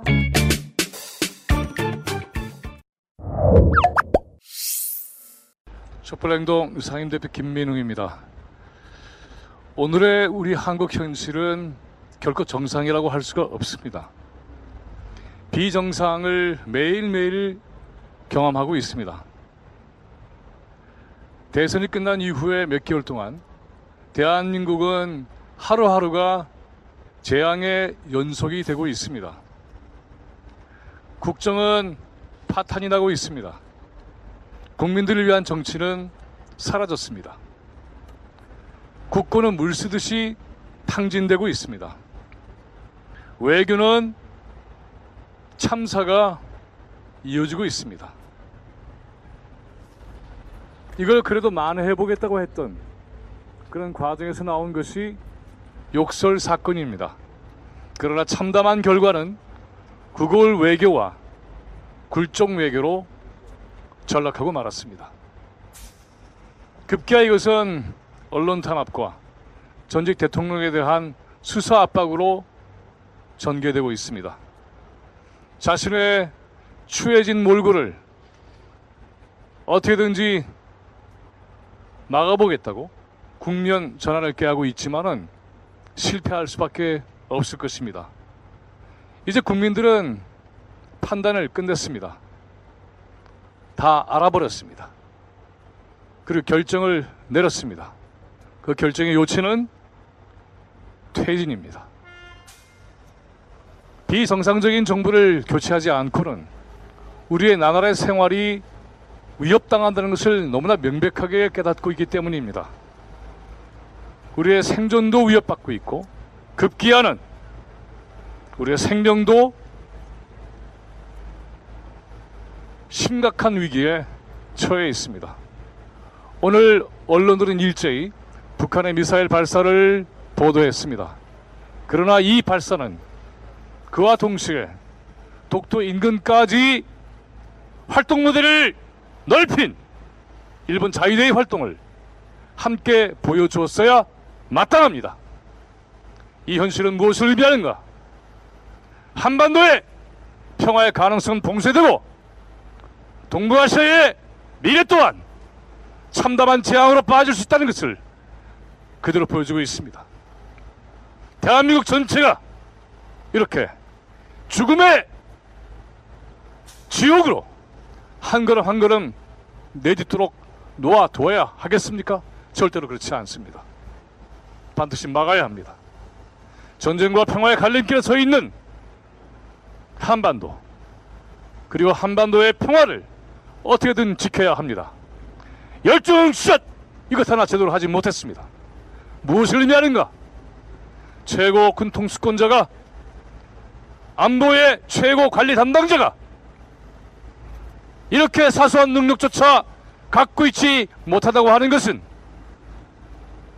대한민국의 안보의 미래가 얼마나 엄청난 위험에 직면해 있는지를 그대로 보여준 매우 상징적인 사건입니다. 그대로 넘길 수가 없습니다. 어떻게 감히 일본 해상 자위대를 독도 인근까지 끌어들 수 있겠습니까? 민주당도 각성해야 합니다. 왜 일본 자위대 독도 인근까지의 합동 군사훈련을 허용하고 있는 상황에 대해서 단 한마디도 하고 있지 않습니까? 국민들은 불안하게만 합니다. 그래서 쏟아져 나오기 시작했습니다. 거리를 가득 채우고 있는 촛불을 든 국민들은 오늘날 우리 역사에 대한 엄중한 경고이자 미래를 열어가고자 하는 국민 전체의 결단입니다. 이 결단을 무시하는 세력은 반드시 패망하고 말 것입니다. 우리가 원하는 것은 정상적인 국가입니다. 우리가 원하는 것은 정의로운 세상입니다. 우리가 원하는 것은 평화와 생명을 지키는 새로운 미래입니다. 퇴진을 넘어서 새로운 정의와 평화와 생명의 나라를 세우고자 하는 이 위대한 결단에 함께 해주시길 바랍니다. 대한민국은 제2의 바야흐로 제2의 촛불국민 대항쟁을 시작했습니다. 매주 우린 이러한 기세를 화라산처럼 뿜어낼 것입니다. 10월 22일에 위대한 결전은 다음 주, 그 다음 주에 이어서 마침내 10월 22일 새로운 세상을 만들어낼 것입니다. 10월 22일은 전국에서 서울로 총집결해서 제2의 촛불국민 대항쟁이 과연 이 세상을 어떻게 바꿔내는 것을 명백하게 보여주고 입증해 낼 것입니다. 그것이 새로운 동력이 되어서 윤석열 정권의 퇴진만이 아니라 새로운 세상을 만들어내는 국민적 역량이 될 것을 엄숙히 말씀드립니다. 전국에서 모여드는 국민들 모두에게 함께 손을 잡고 위대한 역사의 내일을 같이 일어날 것을 분명히 말씀드립니다. 고맙습니다. 마지막으로 기자회견문 낭독하겠습니다. 촛불행동의 종교개혁특위위원장이신 양희산 목사님 모시고 기자회견문 낭독하고 퍼포먼스하고 마무리하겠습니다. 네, 우리 일반 언론에서 안 나오셨다고 했는데 MBC가 저희 취재를 해주고 계십니다. 사랑하고 존경하는 위대한 촛불 국민 여러분, 10월 22일 김건희 특검 윤석열 퇴진 전국 집중 촛불 대행진에 함께 해 주십시오. 범죄로 얼룩진 과거를 덮고 기득권 세력들의 총력 지원으로 정권을 잡은 윤석열 정권의 하루하루는 대참사의 연속이었으며 국정농단의 범죄사였습니다. 청와대 이전 강행부터 정치보복, 부자 특혜, 복지 축소, 사적 채용, 노동자 탄압, 공공요금 인상, 민영화 등 반민생 반민주 정치로 국민들을 고통 속에 몰아넣고 있습니다. 미국, 일본, 일변도의 4대 굴욕, 굴종외교로 국가의 주권과 존엄, 이익을 훼손하고 한반도를 넘어 동북아 전체의 평화를 파괴하고 최악의 안보 위기까지 불러오고 있습니다. 그러나 윤석열 일당들은 국민들의 고통과 분노에 아랑곳하지 않고 거짓말과 협박, 정치보복, 안보 논리로 민심과 언론의 재갈을 물리고 집권 위기를 벗어나려고 획책하고 있습니다. 윤석열 정권은 김건희 방탄 정권입니다. 김건희의 주가 조작, 범죄 증거는 연일 쏟아져 나오고 있습니다. 공범들이 재판을 받고 있는 상황에서 공소시효가 3개월 남았다고 주장하는 것은 무혐의를 결정하기 위한 여론 조작에 불과합니다. 김건희의 가짜 논문, 가짜 학위의 증거도 흘러넘치고 있습니다. 심사위원들의 서명도 본인이 작성했다는 의혹까지 나오고 있는 상황입니다. 그러나 교육부, 검찰, 경찰 등 모든 권력기관이 김건희의 범죄를 덮기 위해 총력전을 벌이고 있습니다. 윤석열 정권의 존재 이유가 김건희를 사수하는 것입니까? 윤석열 정권은 반평화 매국 정권입니다. 복잡하게 전개되는 국제정서 아래에서 한반도의 평화를 지켜야 할 정부가 미국의 일방적 패권에 복종하고 한미일 삼각동맹을 현실화시키려고 폭주하고 있습니다. 지난 30일 독도 인근 해상에서 한미일 해군과 일본 자위대가 공동훈련까지 진행했습니다. 천인공노할 일입니다. 한미 전쟁훈련도 위험천만한 상황에 일본 자위대까지 참여하는 훈련을 벌이는 이 정권이 매국 정권이 아니고 무엇이겠습니까?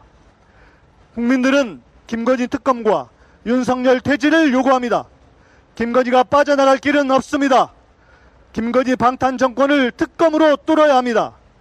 윤석열 정권에 대한 민심의 판결은 이미 내려졌습니다. 국민의 삶을 파괴하고 국정을 파괴하며 평화를 파괴하는 정권을 하루라도 빨리 퇴진시키는 것이 국가와 국민의 살 길입니다. 오는 10월 22일 김건희 특검과 윤석열 퇴진을 요구하는 우리 국민들이 전국에서 서울로 모입니다. 우리 국민들은 검찰 독재 청산과 민주주의 평화를 위한 위대한 촛불 대항전에서 또다시 승리할 것입니다. 2022년 10월 4일 촛불행동. 아까도 장관께서 말씀을 하시던데 바이든 대통령하고 3차례에 걸쳐서 대화의 기회가 있었다. 이렇게 말씀하시는데 런던에서 1차례, 뉴욕에서 2차례. 근데 뉴욕에서 2차례가 그 재정공약회의 참석하는 곳과 그 재정공약회의 참석자들과의 바이든 대통령 부부의 리셉션장 이렇게 두 곳 아닙니까? 근데 리셉션에 참석하셨습니까? 하셨습니다.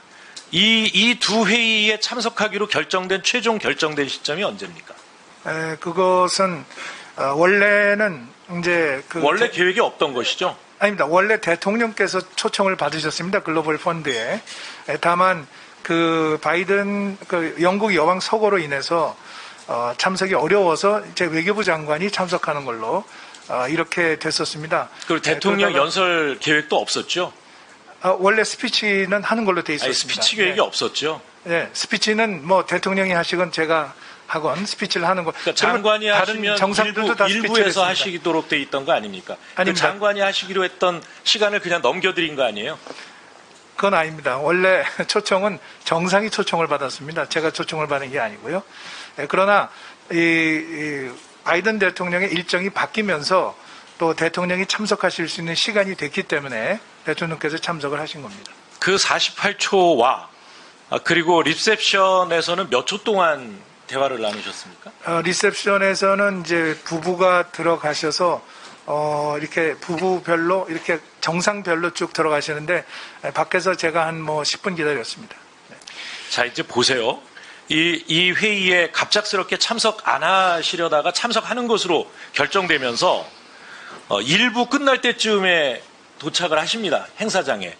그래서 약 3분 정도 연설을 하시고 그 다음에 일부가 끝난 뒤에 30분 이상 행사가 없는 휴식 시간에 그냥 대기를 하셨다가 각국 그 정상들이 연설을 하는 2부 행사에 참석을 다 해서 2부 끝날 때까지 그 행사장에 계신 거예요.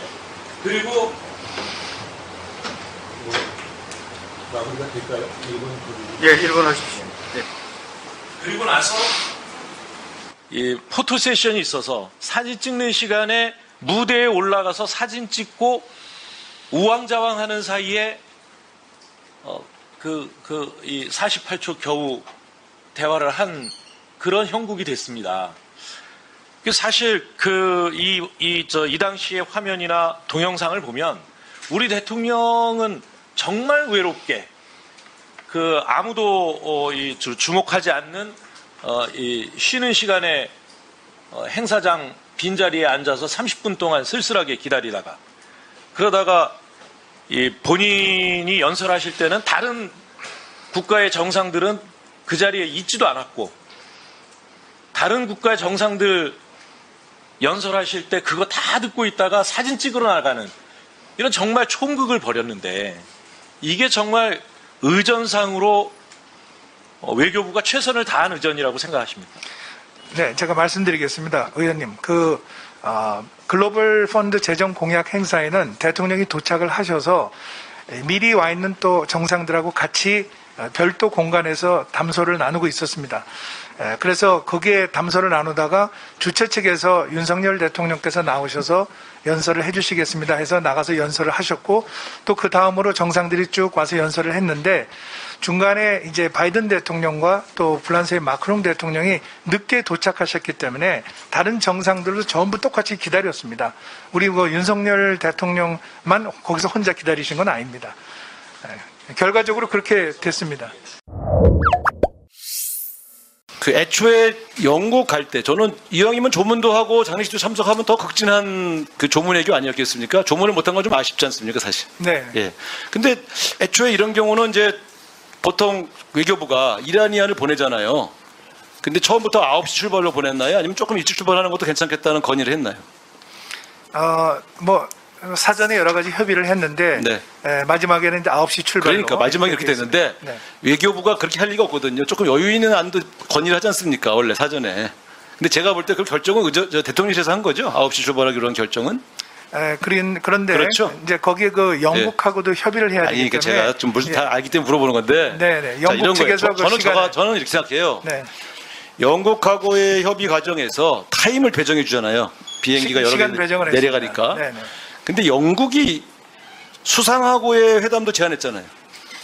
그런 것도 협의가 됐잖아요. 네, 영국 초기에는. 측에서 제안을 했습니다. 그런데 그러면 차라리 그 전날 12시나 새벽 1시나 이렇게 여유 있게 출발해서 정상회담도 하고 조문도 하고 그랬으면 더 좋지 않았을까요? 영국 입장에서는 우리만 가는 게 아니라 전 세계에 지금 정상들이 오기 때문에 그 정상들의 뭐 여러 가지 편의를 고려해서 결정을 한 걸로 이렇게 저희는 알고 있습니다.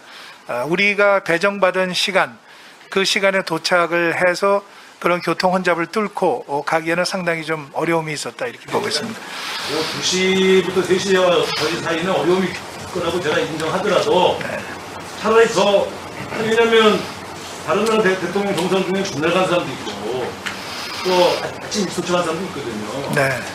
그러니까 그거는 그때 오히려 트래픽이 널널했어요. 할 줄로도 제가 다 조사해봤거든요. 저는 외교부는 아마 그런 선택지를 다 놓고 건의했을 텐데 대통령실이 왜 9시에 출발하고 결정했냐는 걸 제가 따지려면 본인 책임은 아니시니까. 네. 이번에는 이제 급박한 시간 관계상 영국 방문해서 사전 답사단이 갈 수가 없었습니다. 그래서 현지 공간을 통해서 일정을 조율했습니다. 그럼 제가 또 궁금한 게 있어요. 그러면 그 시간에 못 갔다 쳐요. 트래픽이 있고 내려보니까 너무 사람이 많아서 예정된 프로토콜을 못 지켰다. 근데 이제 리셉션이 끝난 시간이 8시쯤 되지 않습니까? 6시에서 8시. 나루이 또 일본 국왕은 그때 갔더라고요. 끝나고. 리셉션 끝나고 가니까 8시 40분 참배했어요. 조문. 근데 우리 대통령 왜 안 가냐? 왜 안 갔다고 생각하세요? 밥 때문에 안 가셨대. 식사하러 가시느라고. 네. 아시죠? 글쎄 장거리 여행에 여러 가지 또 무리가 있고. 그 조문 그러니까 내 얘기는 뭐냐면 힘든 거 아는데 이왕이면 일본 국왕도 힘들어도 가서 일본 8시 40분에 참배했는데 윤석열 대통령이 아무리 좀 그렇다 하더라도 그 참배하고 식사하시면 좋지 않았을까? 그렇게 건의를 왜 안 들으셨어요? 옆에서? 가능한 한 외교장관이 대통령에게 외교적 프로토콜에 관한 건의를 하기 어려운 분위기입니까? 심사 과정이 엉터려가지고 대리로 서명 날인했을 가능성 이 둘 중에 하나일 것 같아요. 그래서 할 때 참석하셨던 혹은 지휘했던 최고위직 한 분을 여기 발언대에 좀 준비를 좀 시켜주십시오. 참여했거나 직접 지휘했던 그리고 의사진행 발언은요. 제가 오늘 오전부터 지금까지 국정감사 교육 국정감사를 쭉 이렇게 보고 있는데 아무리 봐도 이거는 청문회가 필요한 것 같습니다. 청문회가. 잘 아시는 것처럼 국회법 65조의 청문회는 국정감사에서 필요하면 증인, 감정인, 참고인 이런 분들을 모셔서 청문회를 할 수 있게 돼 있거든요. 근데 지금 국민대 이 상황은 청문회를 열어봐야 그나마 좀 밝혀질 것 같아요. 그래서 제안을 드립니다. 국정감사 기간 중에 하루 잡아서 청문회를 꼭 열게 해주십시오. 네, 상임위원장님께 건의드리겠습니다. 그래서 추가 증인하고 청문회 때문에 필요하다면 상임위를 한번 열어서 정리를 해갔으면 좋겠습니다. 네, 본질이 해주시죠. 자, 차관님. 저거 차관님 논문이죠? 맞습니다. 서명 날인 돼 있네요. 예. 서명하는 건 책임을 분명히 하려고 자신이 쓰는 겁니다. 자, 그러면 다음번에 나와 있는 교육부에서 절차상 하자가 없다고 했던 저거요. 왼쪽에 지금 조교가 썼다는 거 아니에요? 예. 예. 저건 서명입니까? 아닙니까? 서명 아니죠? 저 방식은 이제 서명은 아니고 그냥 날인만 한 거죠? 기명 날인 방식이라고. 그러니까요. 타이핑을 하든 저렇게 하든. 예. 자, 그런데요. 오른쪽에 타이핑한 거하고 왼쪽에 수기로 한 거하고 봐보세요. 저 학위 논문의 양식이 달라요.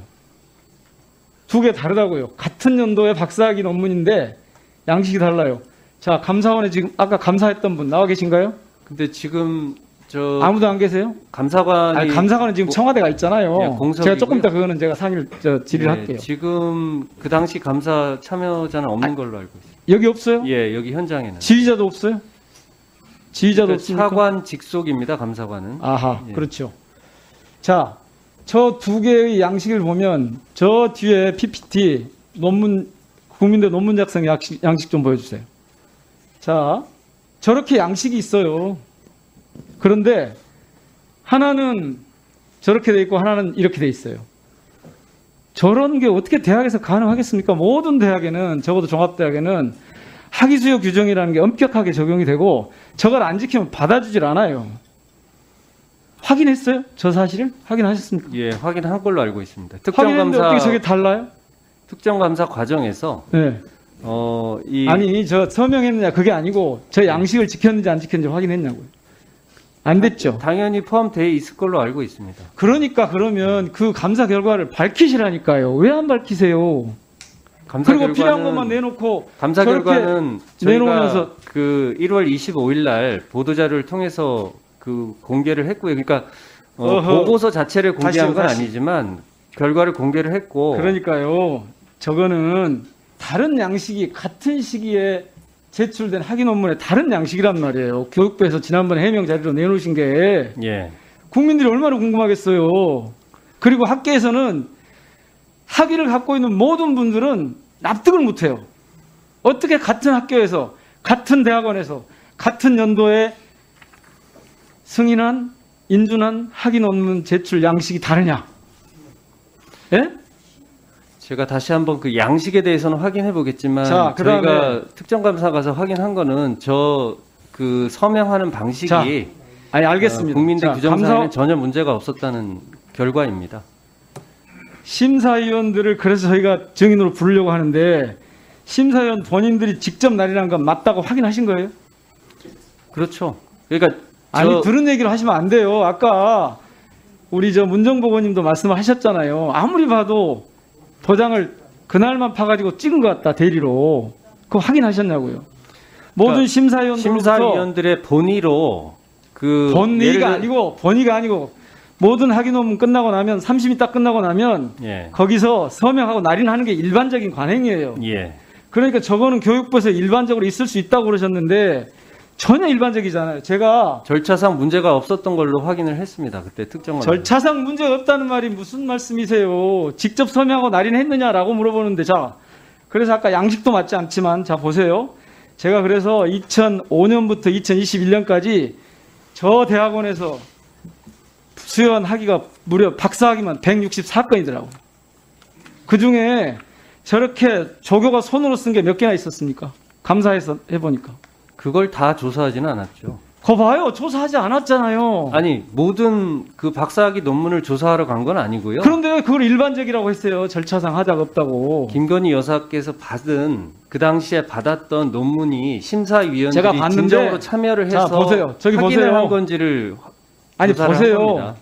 저기 가운데 있는 게 지금 좌우에 있는 거랑 같은지 다른지 봐보세요. 다른 164건 중에 16건이 전부 다 서명 날인을 했어요. 그리고 나머지는 그냥 타이핑을 했는지 어쩐지 확인할 수가 없어요. 왜냐하면 전자적으로 그러니까 리스트를 통해서 확인해 보면 이게 구분이 안 돼요. 제가 제 논문을 한번 검색을 해봤어요. 그랬더니 저렇게 나와요. 오른쪽에는 원래 제가 낸 논문이에요. 원본이에요. 원본. 심사에서 나온 원본. 자서명 날인이 돼 있잖아요. 왼쪽에는 그냥 저렇게 타이핑 돼가지고 돼 있는 걸로 올라온다고요. 저 감사 과정에서 저거 전체를 확인해보지 않고 일반적으로 있을 수 있는 일이라고 하는 걸 누가 믿겠어요? 거기다가 양식이 맞질 않아요. 두 개 비교해 준 것이 예, 양식 부분은 확인해 보겠지만 학위 논문 제출 양식이 맞지 않다고요. 확인 방식은 학교마다 조금씩 다를 수 있다고 생각을 아니 합니다. 심사위원 이름을 수기 또는 타이핑을 하는 것은 일반적인 절차라고 하셨잖아요. 지난번 보도자료 해명 자료에 어제. 그러니까 그게 어떻게 일반적인 절차냐? 본인이 서명하고 날인하는 게 중에 있고 서명을 하는 게 있고 기명을 하고 날인하는 게 있지 어쨌든 않습니까? 164건 중에 조교가 대신 쓴 경우는 한 건밖에 없다고요. 그다음에 일반적으로 모든 대한민국의 박사학위 논문은 저렇게 심사위원들이 심사 끝나고 나면 서명하고 날인하는 게 일반적이에요. 그러니까 김건희 여사의 논문, 박사학위 논문은 일반적인 절차를 지킨 게 아니라고요. 특별한 절차가 있었을 텐데 저희들이 확인한 거는 교육부가 특정 감사를 하면서 이 특별한 절차가 어떻게 이루어졌는지를 확인해야 되는데 그때 감사관이 지금 어디 있습니까? 청와대 있죠? 예. 마치 지난번에 권성현 비서관 때 했던 것처럼 저는 교육부의 청와대에서 이렇게 해명해라 라고 한 것 같아요. 그런 거 아니에요 혹시? 전혀 그렇지 않습니다. 그래요? 예. 그러면 저희들이 특정 감사가 그 감사관을 증인으로 20일 날 불러야겠죠? 그래야 확인이 되겠죠? 그때 어떻게 감사를 했는지, 확인했는지, 절차를 확인했는지? 증인으로 부르는 문제는 뭐 네, 그건 저희들이 알아서 하시면. 자, 예. 어쨌든 전혀 일반적이지 않은 매우 특별한 케이스다. 이거를 다시 한번 말씀을 드릴게요. 아주 특별한 케이스다. 양식도 지키지 않았다. 그래서 지금 저는 둘 중에 하나라고 봐요. 이게 통째로 누군가가 대필해서 서명 날인까지 했을 확률. 날인만. 정확히 아까 말씀드리면요. 문정복 의원이 말씀하신 것처럼 도장을 그때만 필요한 거. 이름을 일괄적으로 쓰라고 하고 그런 게 어디가 있냐고요. 대한민국 박사학위 주는데 조교가 이름을 대신 써요. 자기가 쓰면 되지. 도장 찍을 때 쓰면 되는데 그게 어떻게 일반인 절차라고 얘기해요. 민영배 의원님 1분 더 쓰시겠습니까? 마무리하시겠습니까? 1분 더 쓰겠습니다. 예, 1분 더 드리겠습니다. 그래서 누군가 대필, 즉 조교가 대필을 했고 저건 서명이 아니고 대필을 했고 날인했을 확률. 이거 통째로 가짜 논문일 가능성이 양식도 안 맞아요.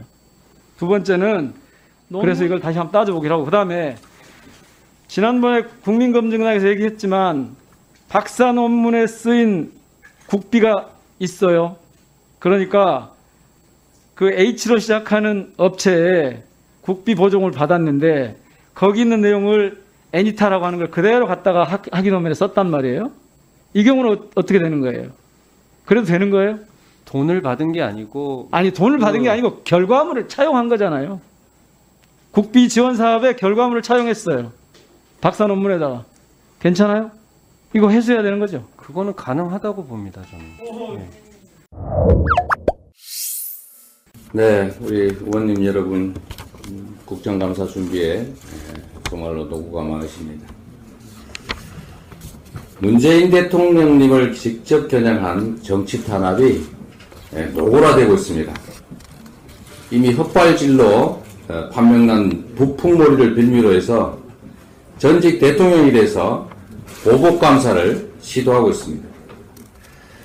국민이 위임한 권력을 전인자와 야당 탄압에 총동원하는 모습 참으로 안타깝습니다. 국민을 지키라는 총칼로 경쟁자를 짓밟았던 독재 정권처럼 정의를 지키라는 사정 권력으로 공포 정치에 나선 것입니다. 특히나 민생 경제 상황이 초비상입니다. 외교 참사로 국격과 국익이 자유낙하하고 있습니다. 국가 최고 책임자가 며칠 전에 본인이 한 발언조차 기억을 못한다고 하면서 참모들 뒤에 숨는 뿐만 아니라 적반하장적으로 언론 탄압에 나서고 있습니다. 지금이 이럴 때입니까? 자신을 좀 되돌아보기를 바랍니다. 윤석열 정부에 강력하게 경고합니다. 권력자는 국민과 역사를 두려워해야 합니다. 국민이 부여한 권한을 사적 이익을 위해서 남용하다가 과거 정권들이 어떠한 결말을 맞았는지 지난 역사를 꼭 되돌아보기 바랍니다. 영원할 것 같아도 권력이란 유한한 것입니다. 지금 휘두르는 칼날이 결국 스스로에게 되돌아갈 것이라는 점 잊지 마십시오. 국가와 국민을 위해서 대통령과 집권 세력 모두 대오각성해야 합니다. 얕은 눈속임으로 지금의 국정 실패를 감출 수 있을 것이다. 이렇게 믿으면 참으로 오산입니다. 여러 차례 말씀드렸지만 우리 민주당은 민생을 위해서라면 어떤 경우에도 협조할 의사가 분명하게 있습니다. 그러나 정권이 국민의 기대와 바람을 배신하고 민주주의 파괴를 획책한다면 모든 것을 결고 결연하게 맞서겠습니다. 오늘부터 윤석열 정부를 상대로 첫 국정감사가 진행이 됩니다. 사정기관들의 무도한 정치 탄압을 강력하게 저지하고 총체적인 국정난맥을 바로잡을 책임이 우리 민주당에 있습니다. 민생경제 위기를 해소하고 외교 안보 무능을 견제해서 국민을 지키는 국정감사가 되도록 노력해 주시기 바랍니다. 5개월 만에 완벽하게 붕괴해버린 우리 사회의 공정과 상식을 다시 세워야 합니다. 조금 전에 북한이 다시 중거리 미사일을 발사했다고 합니다. 명백한 유엔 제재 결의 위반이고 한반도의 평화를 위협하는 행위입니다. 강력하게 규탄하는 바입니다. 그리고 정부 역시도 무한 대결이 아니라 어떻게든 대화와 소통을 재개하고 평화의 길을 찾아내기 위한 노력을 해내야 합니다. 국민의 생명과 안전을 지키는 것이 국가의 가장 큰 책무이고 남 탓이 아니라 현재의 위기를 명확하게 진단하고 상대 세력의 탄압에 권력을 사용하고 골몰할 것이 아니라 국민의 생명과 한반도의 평화 그리고 이 민생 위기를 어떻게 이겨나갈지를 고민하시길 바랍니다. 고맙습니다.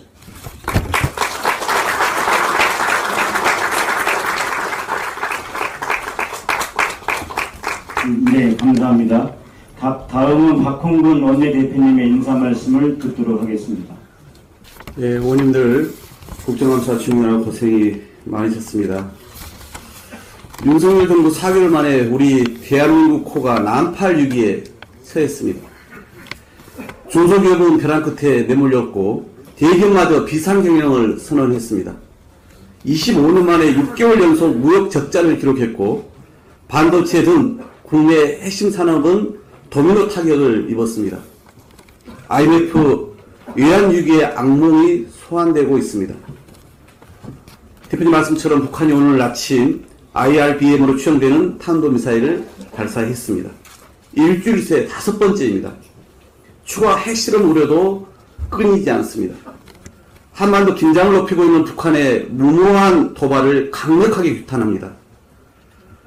삼고로 인한 민생 파탄, 주가 폭락도 모자라 안보 리스크까지 더해진다면 우리 경제는 한마디로 걷잡을 수 없게 될 것입니다.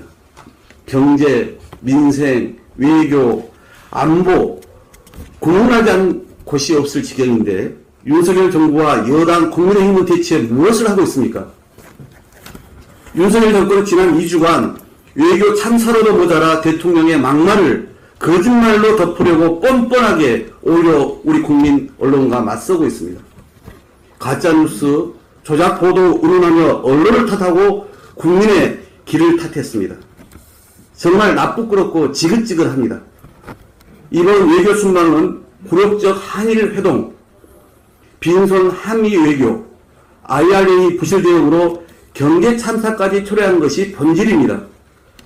연일 일곱은 국민이 회의 순방이 잘못했다고 답하고 있습니다. 국민은 이미 진실을 잘 알고 있는 것입니다. 그래서 윤석열 정부의 무거운 책임을 묻는 것입니다. 국민의 이러한 뜻을 받들어 국회는 박진 예기부 장관 해임을 건의했습니다. 하지만 윤석열 대통령은 이마저도 채 하루가 지나지 않아서 거부했습니다. 대통령이 일말의 양심과 책임감이 있다면 지금이라도 국민께 사과하고 외교라인의 책임자인 예의부 장관 해임 건의를 받아들여야 합니다. 박진 장관도 더 이상 자리에 연연히 하지 말고 과거 더 작은 사안으로도 해임 건의를 강력히 촉구했던 자신의 발언을 돌아보며 조속한 사태로 윤석열 정부의 퇴로를 열어줘야 할 것입니다. 대통령이 계속해서 국민 뜻에 맞선다면 민주당은 윤석열 정권이 무너뜨린 국격과 국익을 바로 세우기 위해 국민과 함께 부연히 싸워갈 것임을 분명히 밝혀둡니다. 또한 대통령의 국정운영 지원이라는 망발로 정치적 중립을 스스로 저버린 감사원의 폭주가 도를 한참 넘었습니다. 윤석열 정부의 총기간 사냥게임을 자연한 감사원의 칼끝이 끝내 문재인 전 대통령을 겨냥한 것입니다. 외교 욕설 외교로 논란을 일으키고 그 궁지에 몰린 이 시점에 다른 조사는 건너뛰고 느닷없이 전 대통령을 향해 서면 조사를 통보했습니다. 이를 용인하고 조장한 뒷배가 없다면 불가능한 명백한 정치 탄압입니다. 대통령과 외교라인이 빚은 참사 국면을 어떻게든 전환해 보려고 문재인 전 대통령까지 겨냥하고 조율도 안 된 정부조직법 개정도 급히 거론한 것을 지켜보면서 이 윤석열 정권의 행태가 갈수록 후한무치 목불인견이라고 느끼는 것은 저만의 생각이 아닐 것입니다. 새는 우두머리가 없으면 날지 않고 뱀은 머리가 없으면 갈 수 없다고 했습니다. 윤석열 정권이 추락한 민심을 회복하고 대한민국을 정상화하는 길은 명백합니다. 인사와 외교 참사로 대표되는 실정을 국민께 정중히 사과하고 책임자를 문책해서 전면 쇄신에 나서면 됩니다. 또한 소모적 갈등과 분열만 부추기는 정치 탄압은 당장 중단하고 민생 경제에만 전념하면 됩니다. 고환율, 고금리, 고물가의 복합 경제위기 극복에 전념하고 민생을 챙기는 일보다 더 시급한 일은 있을 수 없습니다. 국민이 명령하는 이러한 상식의 길을 윤석열 정권이 계속 거부한다면 우리 민주당은 국민과 함께 끝까지 싸우겠습니다. 오늘부터 윤석열 정부의 첫 국정감사가 시작됩니다. 우리 의원님들께서 정부 여당이 외면하는 우리 국민의 삶을 먼저 챙기는 민생국가, 윤석열 정권이 망가뜨린 공정과 상식을 바로 세우는 국감으로 내실 있게 치러주실 것을 요청드립니다. 고맙습니다. 네, 감사합니다. 한 분 의원님의 다른 신청이 있습니다. 우리 김영배 의원님 나오셔서 간단히 말씀해 주시기 바랍니다. 예, 김영배 의원입니다. 오늘 아침에 윤석열 정부 정치탄압대책위원회 우리 박범계 위원장님과 송갑석 의원님을 비롯해서 의원들이 감사원에서 1인 시위를 시작하는 것을 오늘 아까 기자회견을 하고 왔고, 송갑석 의원님이 지금 1인 시위를 시작 중에 있습니다. 보고드립니다. 오늘 제가 나온 것은 제안을 하나 드리고자 나왔습니다.